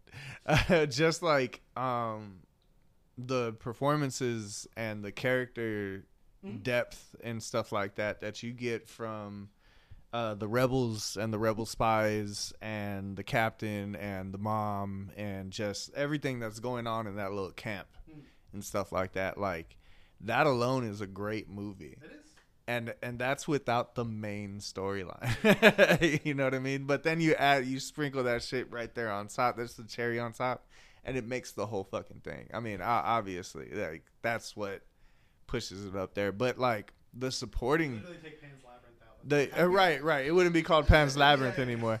But like, but I'm just saying, like the whole backdrop to this to what's already this beautiful story is just great, man. Like what they have going on with the spies and stuff like that was just mad intriguing. Awesome. Yeah, it is. So awesome. Yeah, and with her brother Rebel. That's what I was just about to bring out. Like I was saying, there's no small parts. You're absolutely right. Look at the Doctor. Right. The Doctor is such a sympathetic character. And he does kind of play both sides, but he has a reason for being there for the captain. Well, specifically because he's not there for the captain. He's there for his wife. And he treats the wife. And obviously the captain orders it, but giving the dialogue and everything you learn about the doctor and getting to know him, he just seems like a good person who would be doing this. Right. And that's another example. Like I was saying in Prey, you don't need a lot of heavy exposition to get to know a character. You just see this through his actions, through his mannerisms, through the way he talks, the way he looks at that tortured soldier. The one that he killed. Yeah, the one that he has to end up putting down. You can't tell me that face doesn't say it all. He looks so sad. He's not thinking about for a moment that he could be in trouble. Because, he's not a dumb guy. He probably is. He knows that something's about to go down. This guy didn't just die. And nobody, it speaks to the renown of the captain, assumes the captain's an idiot either. Right. He only got there because of... Yeah, dude. Tenacious is the most positive word you could probably put on that captain. That's good. Yeah. But the doctor's probably... Okay, no. Doctor's second. So my favorite supporting character has to be Mercedes. She's great. She's phenomenal, dude. She kills it. And even before you learn about all the spy stuff about how she's connected to the rebels, she just seems like a really good head on her shoulders maid who's there for Ophelia, her wife, and she's so and I didn't remember the big part where she needs the blade, but you see there's several close-ups when she's using the knife that she puts it right there in her little apron. She just folds it up and she leaves it there, and it closes up right on there. And the whole movie, I'm just exactly, and the whole time I'm just like, why are you showing me this? I can't remember. And then there she is cutting those ropes off. And I do think I was like, ma'am, you should have gone for the throat, but she did good. And then because that only built up the villain even more. Yeah. Once you I mean, when it happened, I said to the person I was watching it with, want to know how I got these scars? It's the easiest joke to make. And it took that to finally get Batman to smile. And then the scene where he is stitching it back together. Ooh, God. Yeah, man. Yeah, dude. I was watching it and I'm like, oh, man. It's pretty intense. It's pretty intense. Yeah, I loved it though. And then the first fucking thing that he does, so he patches it up. He puts his stitches, and then he fucking takes the shot, and it just immediately starts bleeding again. And he's like, "Oh fuck, what a bad idea! Like, what a terrible idea!" And then he pours up another shot because it's the only thing to fight the pain. Goodness, man, it's ridiculous. It is because again, you can't call him. He's not a weak-willed man. He might have the strongest will of anyone in the movie. That does not justify anything. It just because especially when we get because I think we're getting close to the end here. When we get to we were, but hey, man. I know we're saving the end for the yeah. But when we get to the brother's born, and then Ophelia's last task from the fawn is to take the brother and bring him to the labyrinth. Right. That's all she's told. Right. That's it. Anybody watching the movie, because I remember the first time I watched it, I was just like, I don't know. I didn't think about the blade or anything. I was just like, you just don't trust the fawn. One thing I didn't get to say is I thought the fawn was sketchy from the fucking get-go. Exactly. Right. And I want to say... Like you were saying, exactly all of it. No, yeah. Whether she's comfortable with it or not, I was completely unsettled. The other thing, so going off of what you just said, that first time she goes in the labyrinth, talks to him, and then he disappears into the shadows, and she's still down there. I would still be terrified. Like, is he gonna jump out at me? Where is he? Yeah, exactly, dude. But he's just right there. Oh man. Okay, so before we fully get to that final when she's given the final task, right. It's the only time you see the fawn leave the labyrinth because he shows up in her room. Right. And this could also be used as an example of it being in her mind, because this is her mother. Her mother just died. Mercedes told her she's leaving. Granted, Mercedes said she's going to come back, but she didn't give too much detail. You can't give that detail away. Exactly, but she did come back. Oh, that makes it even sadder. We're going to get to the end here in a minute. Pretty much, man. But and then she's laying there in bed. She has every reason to just be overwhelmed with this depression, because all these horrible things are happening, right? And what happens after the mom dies? You're stuck with the captain. That's your dad now. He has legal claim to you as the parent. Right. This is a horrible situation. She's laying there in a dark room, and what happens? It's the only time you see the fawn come out of the shadows. It could easily be her coping mechanism within her mind. Because the fawn, what does the fawn mean? The fawn means all that magic is real, and she still has a chance. Okay, so I have a question, and this is me not trying. I'm not trying to poke holes or anything. No, dude, do it. Throw it in. So she's taking a while to complete the second task, I believe. Yes. And does he not show up in her room and ask her, "Hey, what the fuck is taking so long?" when he gives her the mandrake root? You're right. Is it? I'm pretty sure. But I mean, to your point, she's stressing the fuck out because her mom is very sick, and that's why she's not doing it. Yeah. And he shows up to be so. I mean, if anything, that probably proves your point even more. Well, first of all, because I was just using it as another example of why.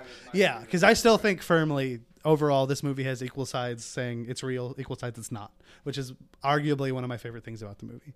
Because that's a testament to Del Toro. Yeah. I can't do that.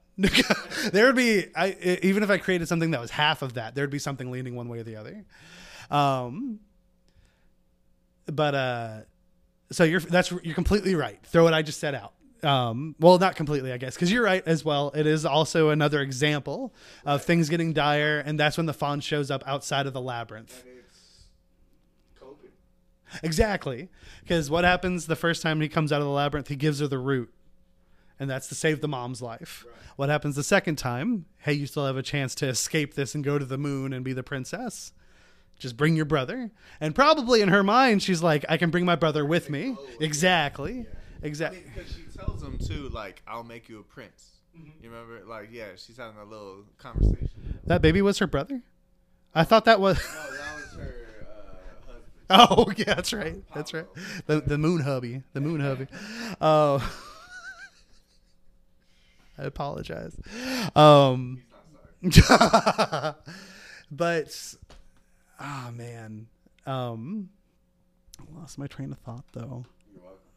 Not from just that, though. Okay, before we get, because we are pretty much getting to the end of the movie, I have to highlight the soundtrack and score of this film is beautiful. All day today, I listened to the score, and there's not a track I wanted to skip. Because you can listen to an orchestra score, and if it's not vibing with you, it's going to be boring. Right, yeah. But it is beautiful. It is whimsical. You're there. And anything that has that melody that Mercedes sings, that she hung, it's gorgeous. And it transports you. What I really like about that song, too, is, like, because she asked her to sing her song, right? And then she's like, I know this one song, but I don't know the words. So she just hums it instead. Mm-hmm. And just the humming is probably even it just adds to it that there's no words. Exactly. Yeah. And because in a weird way, it's just beautiful. It's just a beautiful moment, and it's just a beautiful exchange. Oh. And so here we are. She's taken the baby. She's gotten into the labyrinth. She has her brother with her. The fawn is right there, and then she finds out what is supposed to happen. They need the blood of an innocent to open up a portal to get them to the moon.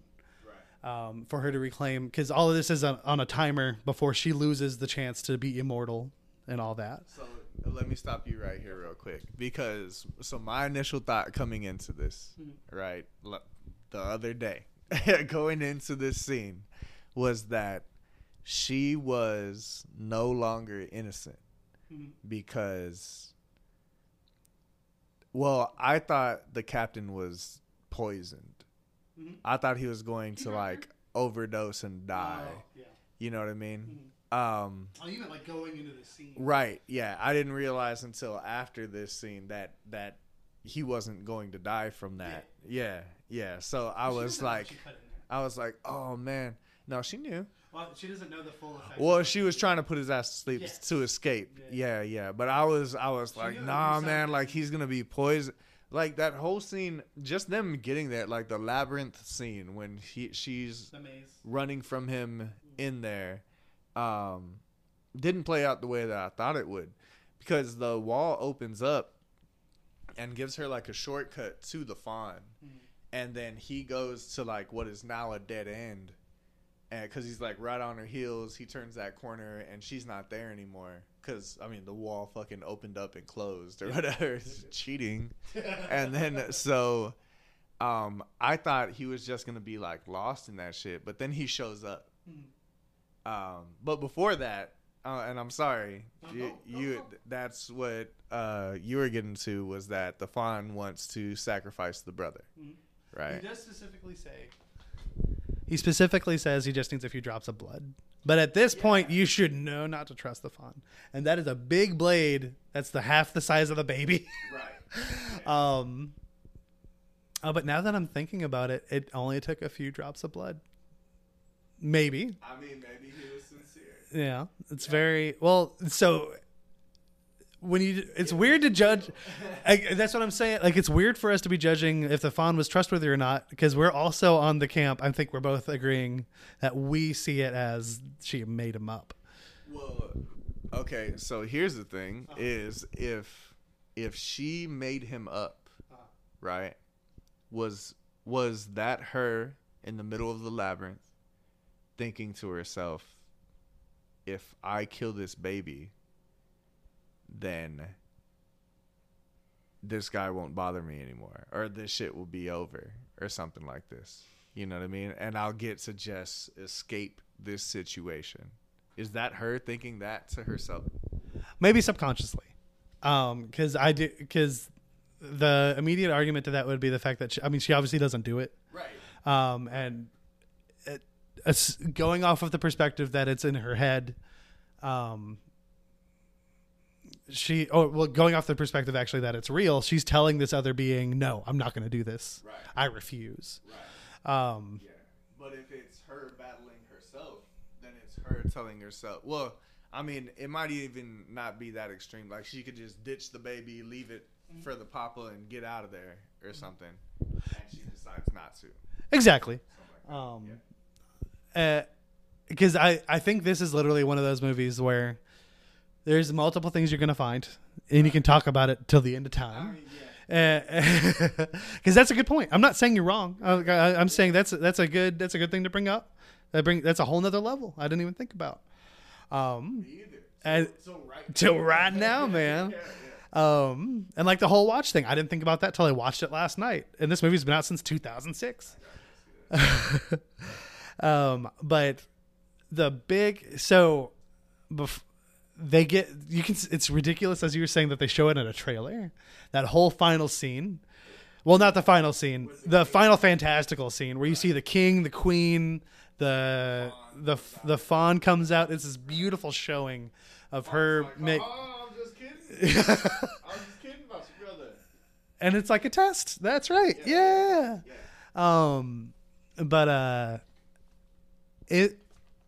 this is where the perspectives diverge, and I want so badly, because I want it to be I want that girl deserves happiness. She went through hell. You have to want that for her. Exactly, because you're a diabolical. You're the captain now. Yeah. Look at me, I'm the captain now. But like, because this whole movie, I don't think, other than when she first meets the captain, I thought it was a little funny that she tries to shake her with her left hand. But like, other than that, it's adorable. No, it is, and it's the kind of thing that you like embrace, not exactly. wrong fucking hand, stupid.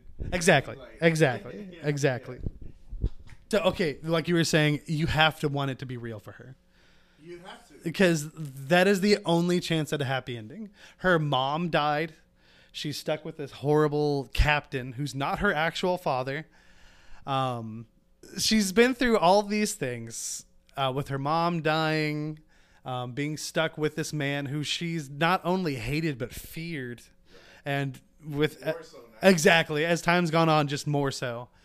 And then the one friend she'd made, I'd argue, in Mercedes, she believes to be gone. Right. She believes to have left. And given everything that's happened before the Mercedes situation, I would totally understand her not thinking she's going to be back. And again, that's storytelling that they don't say to you. That's just something you can devise. I mean, she was a little sketchy. Exactly. Right. Exactly.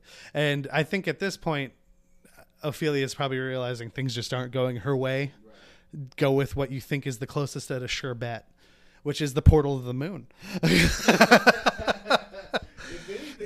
It's the portal to the moon, baby. But seriously, I want it to be so real because that's such a happy, beautiful ending for her. Well, I mean, okay, so here's the thing that I get from it is, and I mean, it goes for the captain and the watch, and it goes for, you know, her and this whole situation, whether or not it's a coping mechanism or if it's real or whatever it is, right? Is that, you know, and to an extent, at least, reality is like what you make it, right?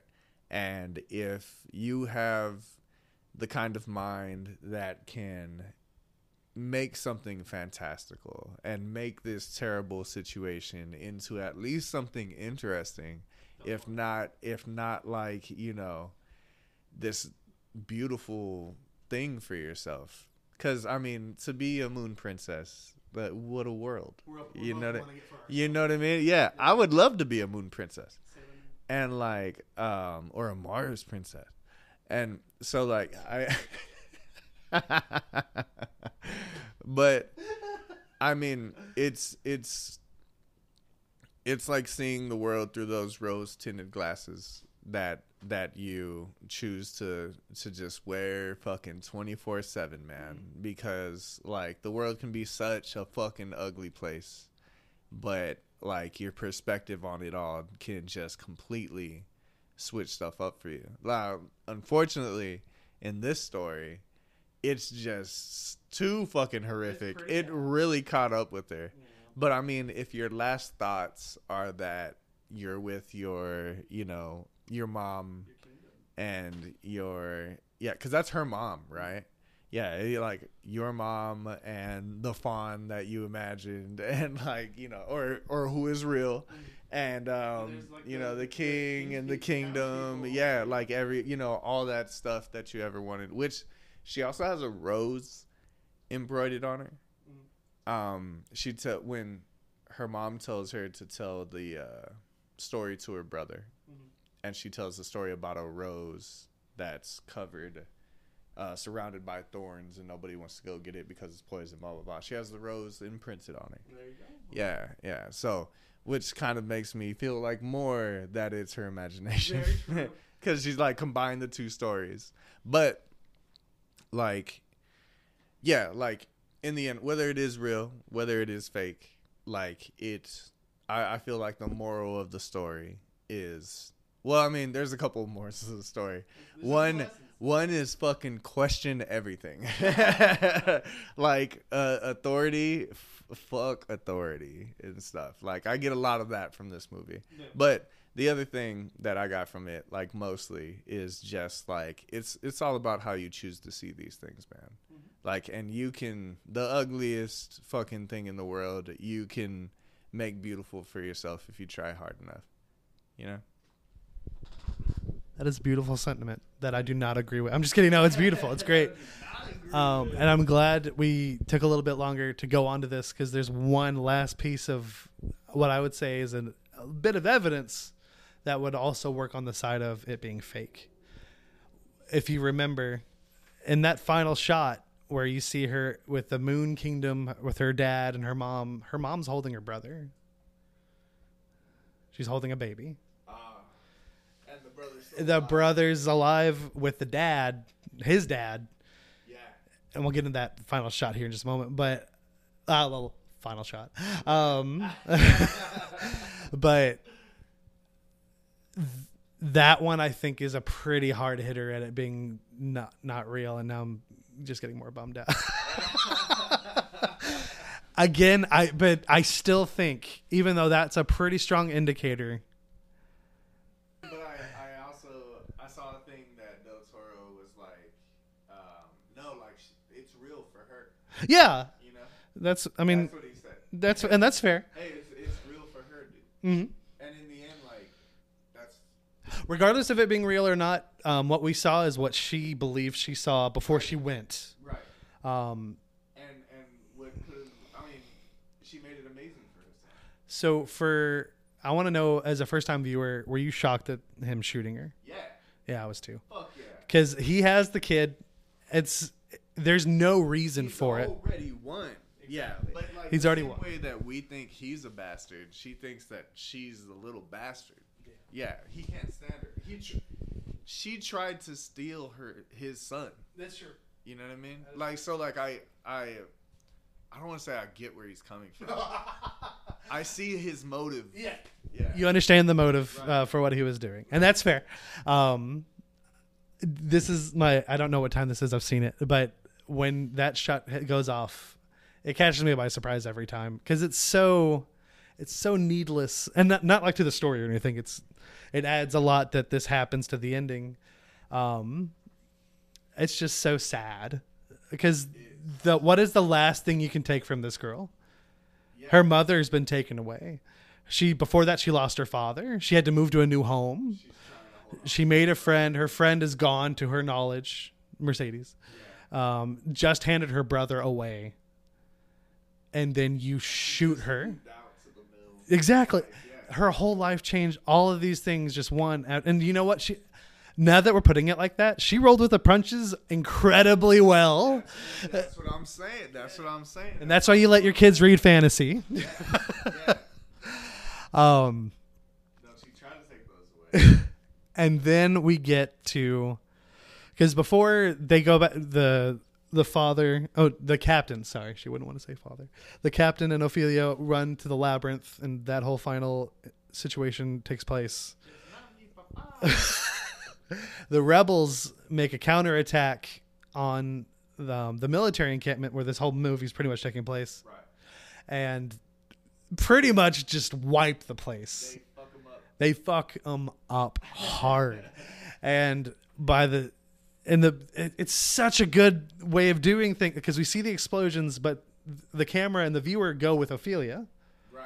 And then everything's already happened, because this isn't a war movie. There's war that's taken place. There's battles. That's a backdrop. It's a backdrop, and it's a beautiful, thought out backdrop. War's not beautiful, but it's a wonderfully thought out backdrop, and it really adds a lot to the context of the story. And then that shot, and it gives me chills when you see him walking out with his son, and you just see the group of rebel soldiers. This isn't Star Wars, and he knows. Yeah. He hands the son over. And my favorite part there is like, tell my son I died at. And what does Mercedes say? She says, no. He won't even know you exist. Exactly. Yeah. And I think that says so much to his character, to repeat what his father did. Because what would you want what would you want to say to your son? Last words? Last words? I imagine I love you's in there somewhere. Be excellent. No. Nope. Just kidding. Something positive, something reaffirming. Absolutely. Let him know that you care about him. Pass this on. His father died at this time. And it's a time. It means nothing. And that haunted the captain. Right. That, honestly, there you go. Mercedes stopped the curse.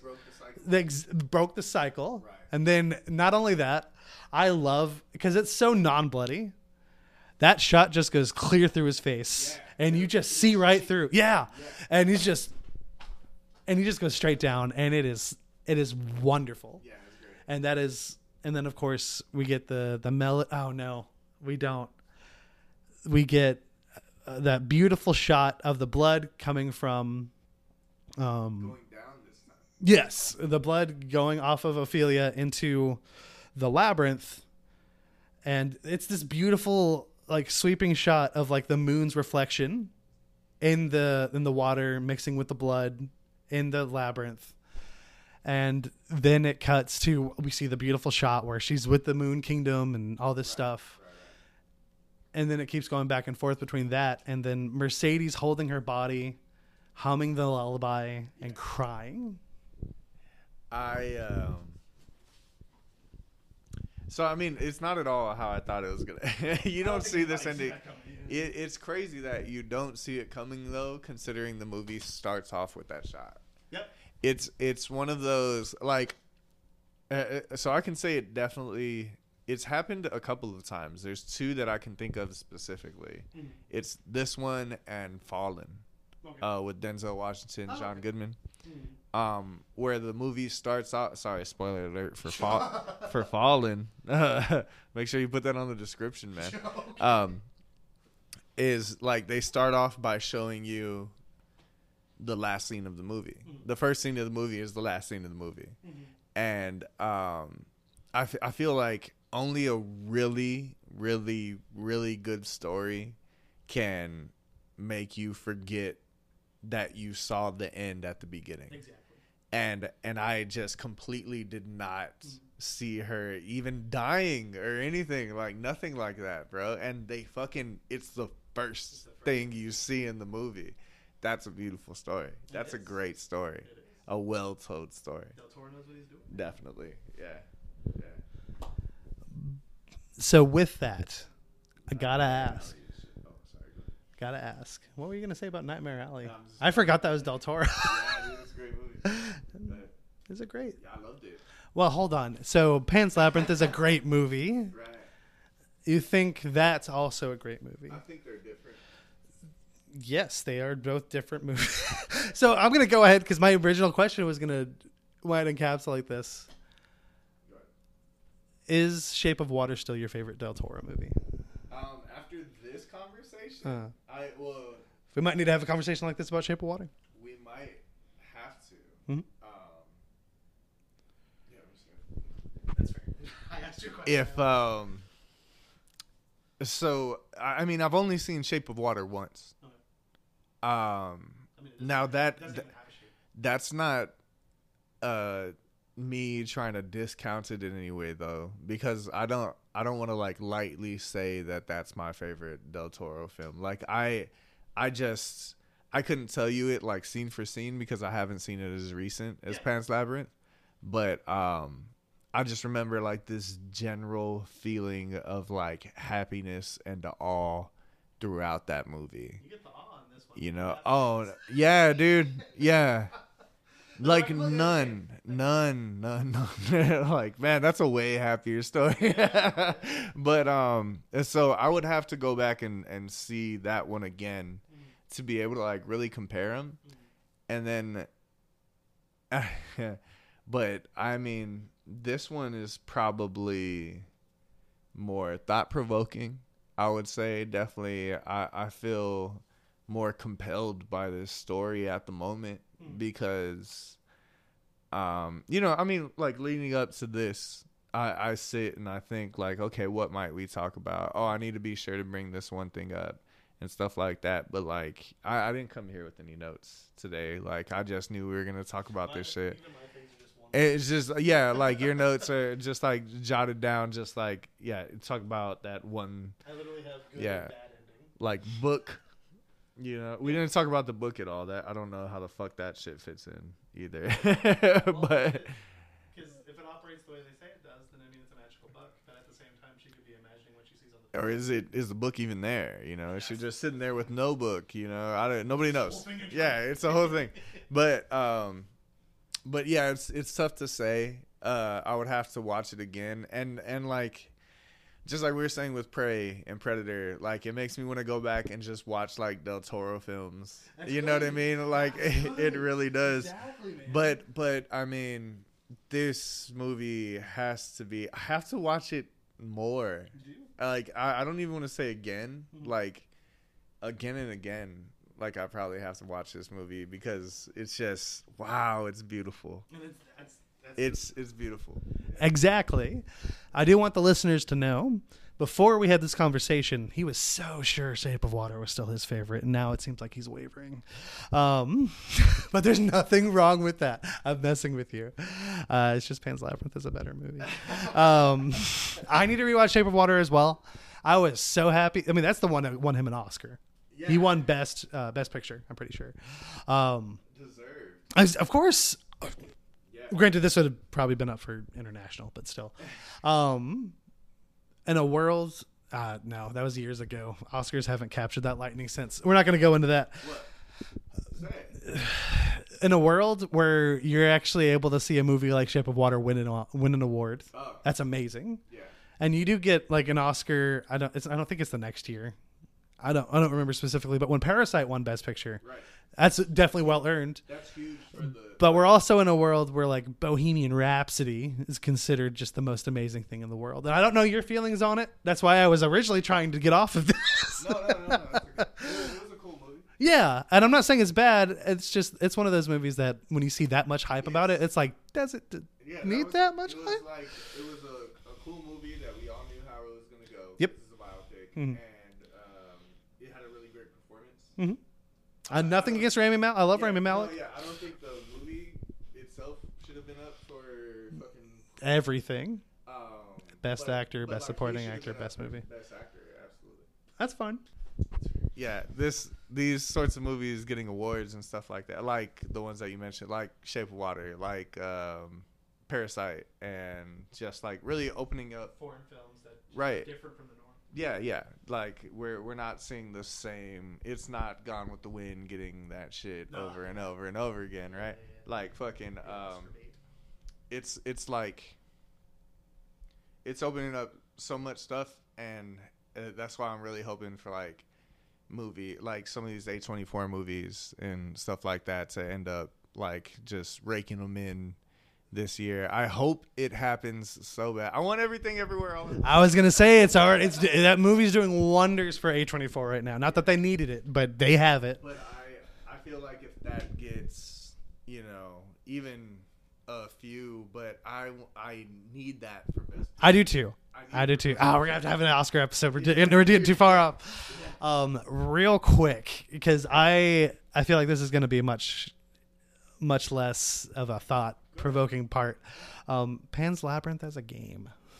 No, so I'm gonna say mine first, just in case, because I feel like it's a pretty straightforward one. I think it would make an excellent VR experience. But you only go through the fantastical parts. You don't go through the war. It's a solid 10-hour game right there. Yeah. You have to go through a challenging thing with the frog. Get that. You have to go through the Pale Man's Labyrinth. Well, not Labyrinth. Whatever. His room, his sanctuary. Get that. You have to kidnap a baby. It's now rated M. You got to sneak in and kidnap a baby? Yes. Yeah. I guess you're going to, if you play as Ophelia, that's going to hollow out the whole thing. No, you know what? Different story. You're a different character. We don't know you. This is a world where it is real, and the fawn is giving you your own objectives, and the first two are the same, and the third one is to kidnap a baby, because the objective is to spill the blood of an innocent to open up this portal. And do you know that you're supposed to say no? Or do you say, fuck it, kill the baby? I'm going to say it's going to have an open end. It's going to have two different endings, and then there you go. There's your content. All right. So, I mean, the only reason I thought about this was because you asked about the last one, or else I never would have thought, like, how can we turn Pans into a game? So first thing, I feel like it's difficult to do, because it is like set in the real world. You know what I mean? Yeah, I mean, just kidding. Yeah, it's set in like the real world-ish, and we already know the story. Yeah. So if they did do, because the first thing that popped to mind was a like Telltale type situation, right? Like or like Wolf Among Us, fucking like any of those, that you make.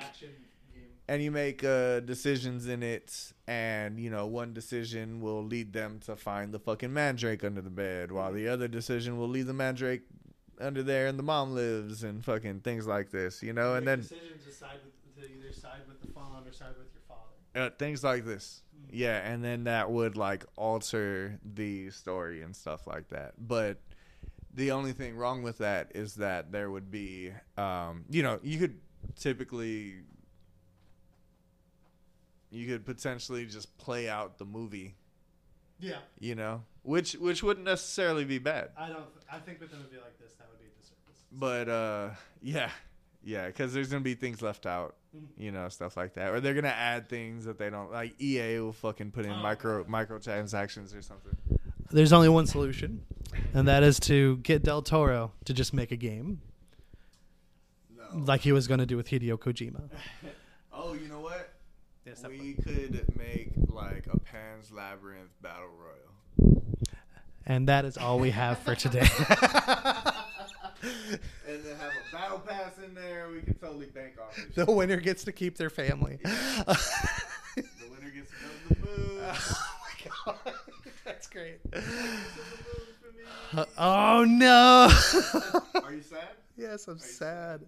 That's so sad. Inside Out's a great movie. Oh man. We're talking about Inside Out on the next episode.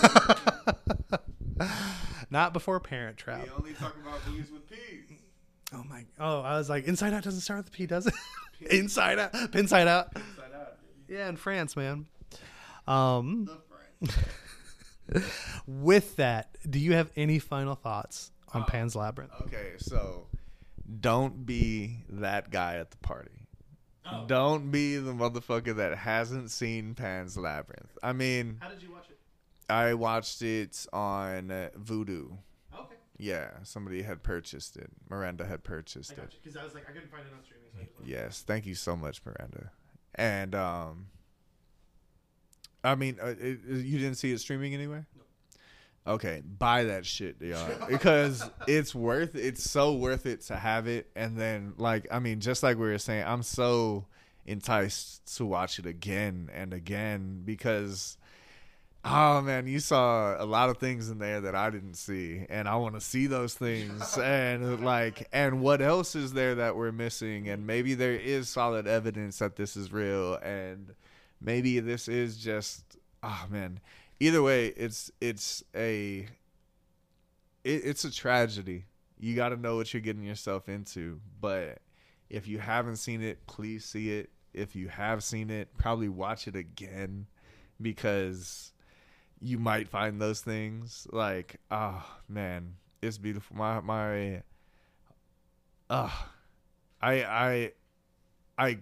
hurt for it. It made me hurt, but like at the same time, like, it's like my heart feels full from it. Yep. You know what I mean? Like it's weird, man. It's like a weird feeling. And I feel like that's the type of shit that you're supposed to feel after a movie like that, you know? Mm-hmm. Yeah. So see that shit for sure. I completely know what you're talking about. There's a lot of characters that you want. Okay, there's actually only like 2 or 3 characters that you want to have a happy ending. Screw that whole army. Not the rebel army, to be specific. But there's so much sadness in this movie. It feels weird to be like, this is a great movie. Like, I'm happy that I saw this. Yeah. You should go through this sadness. Yeah, so that's why we're going to be talking about Grave of the Fireflies next week. Tragedy. No, I can't. Just kidding. I can only handle a certain level. Let's watch this again and then back it up with Grave of the Fireflies. No. I'll have to watch where the wild things are. That I will say that will not hit you as much as Grave of the Fireflies, but it is very sad. I love Where the Wild Things Are. But that about wraps us up here with our Prey and Pan's Labyrinth episode. We will be coming back with another episode this weekend. It'll be me, Ernest here again, our buddy Justin, and our friend Ashley. We're going to be getting together for a gaming episode, talking about our thoughts on the latest indie hit Stray, as well as our favorite game of this year so far, and then our top 3 games from last year leading up till now. You can find me on Twitter at ADHDCrispy, spelled CHRISPY. Thank you for tuning in, and have a good night.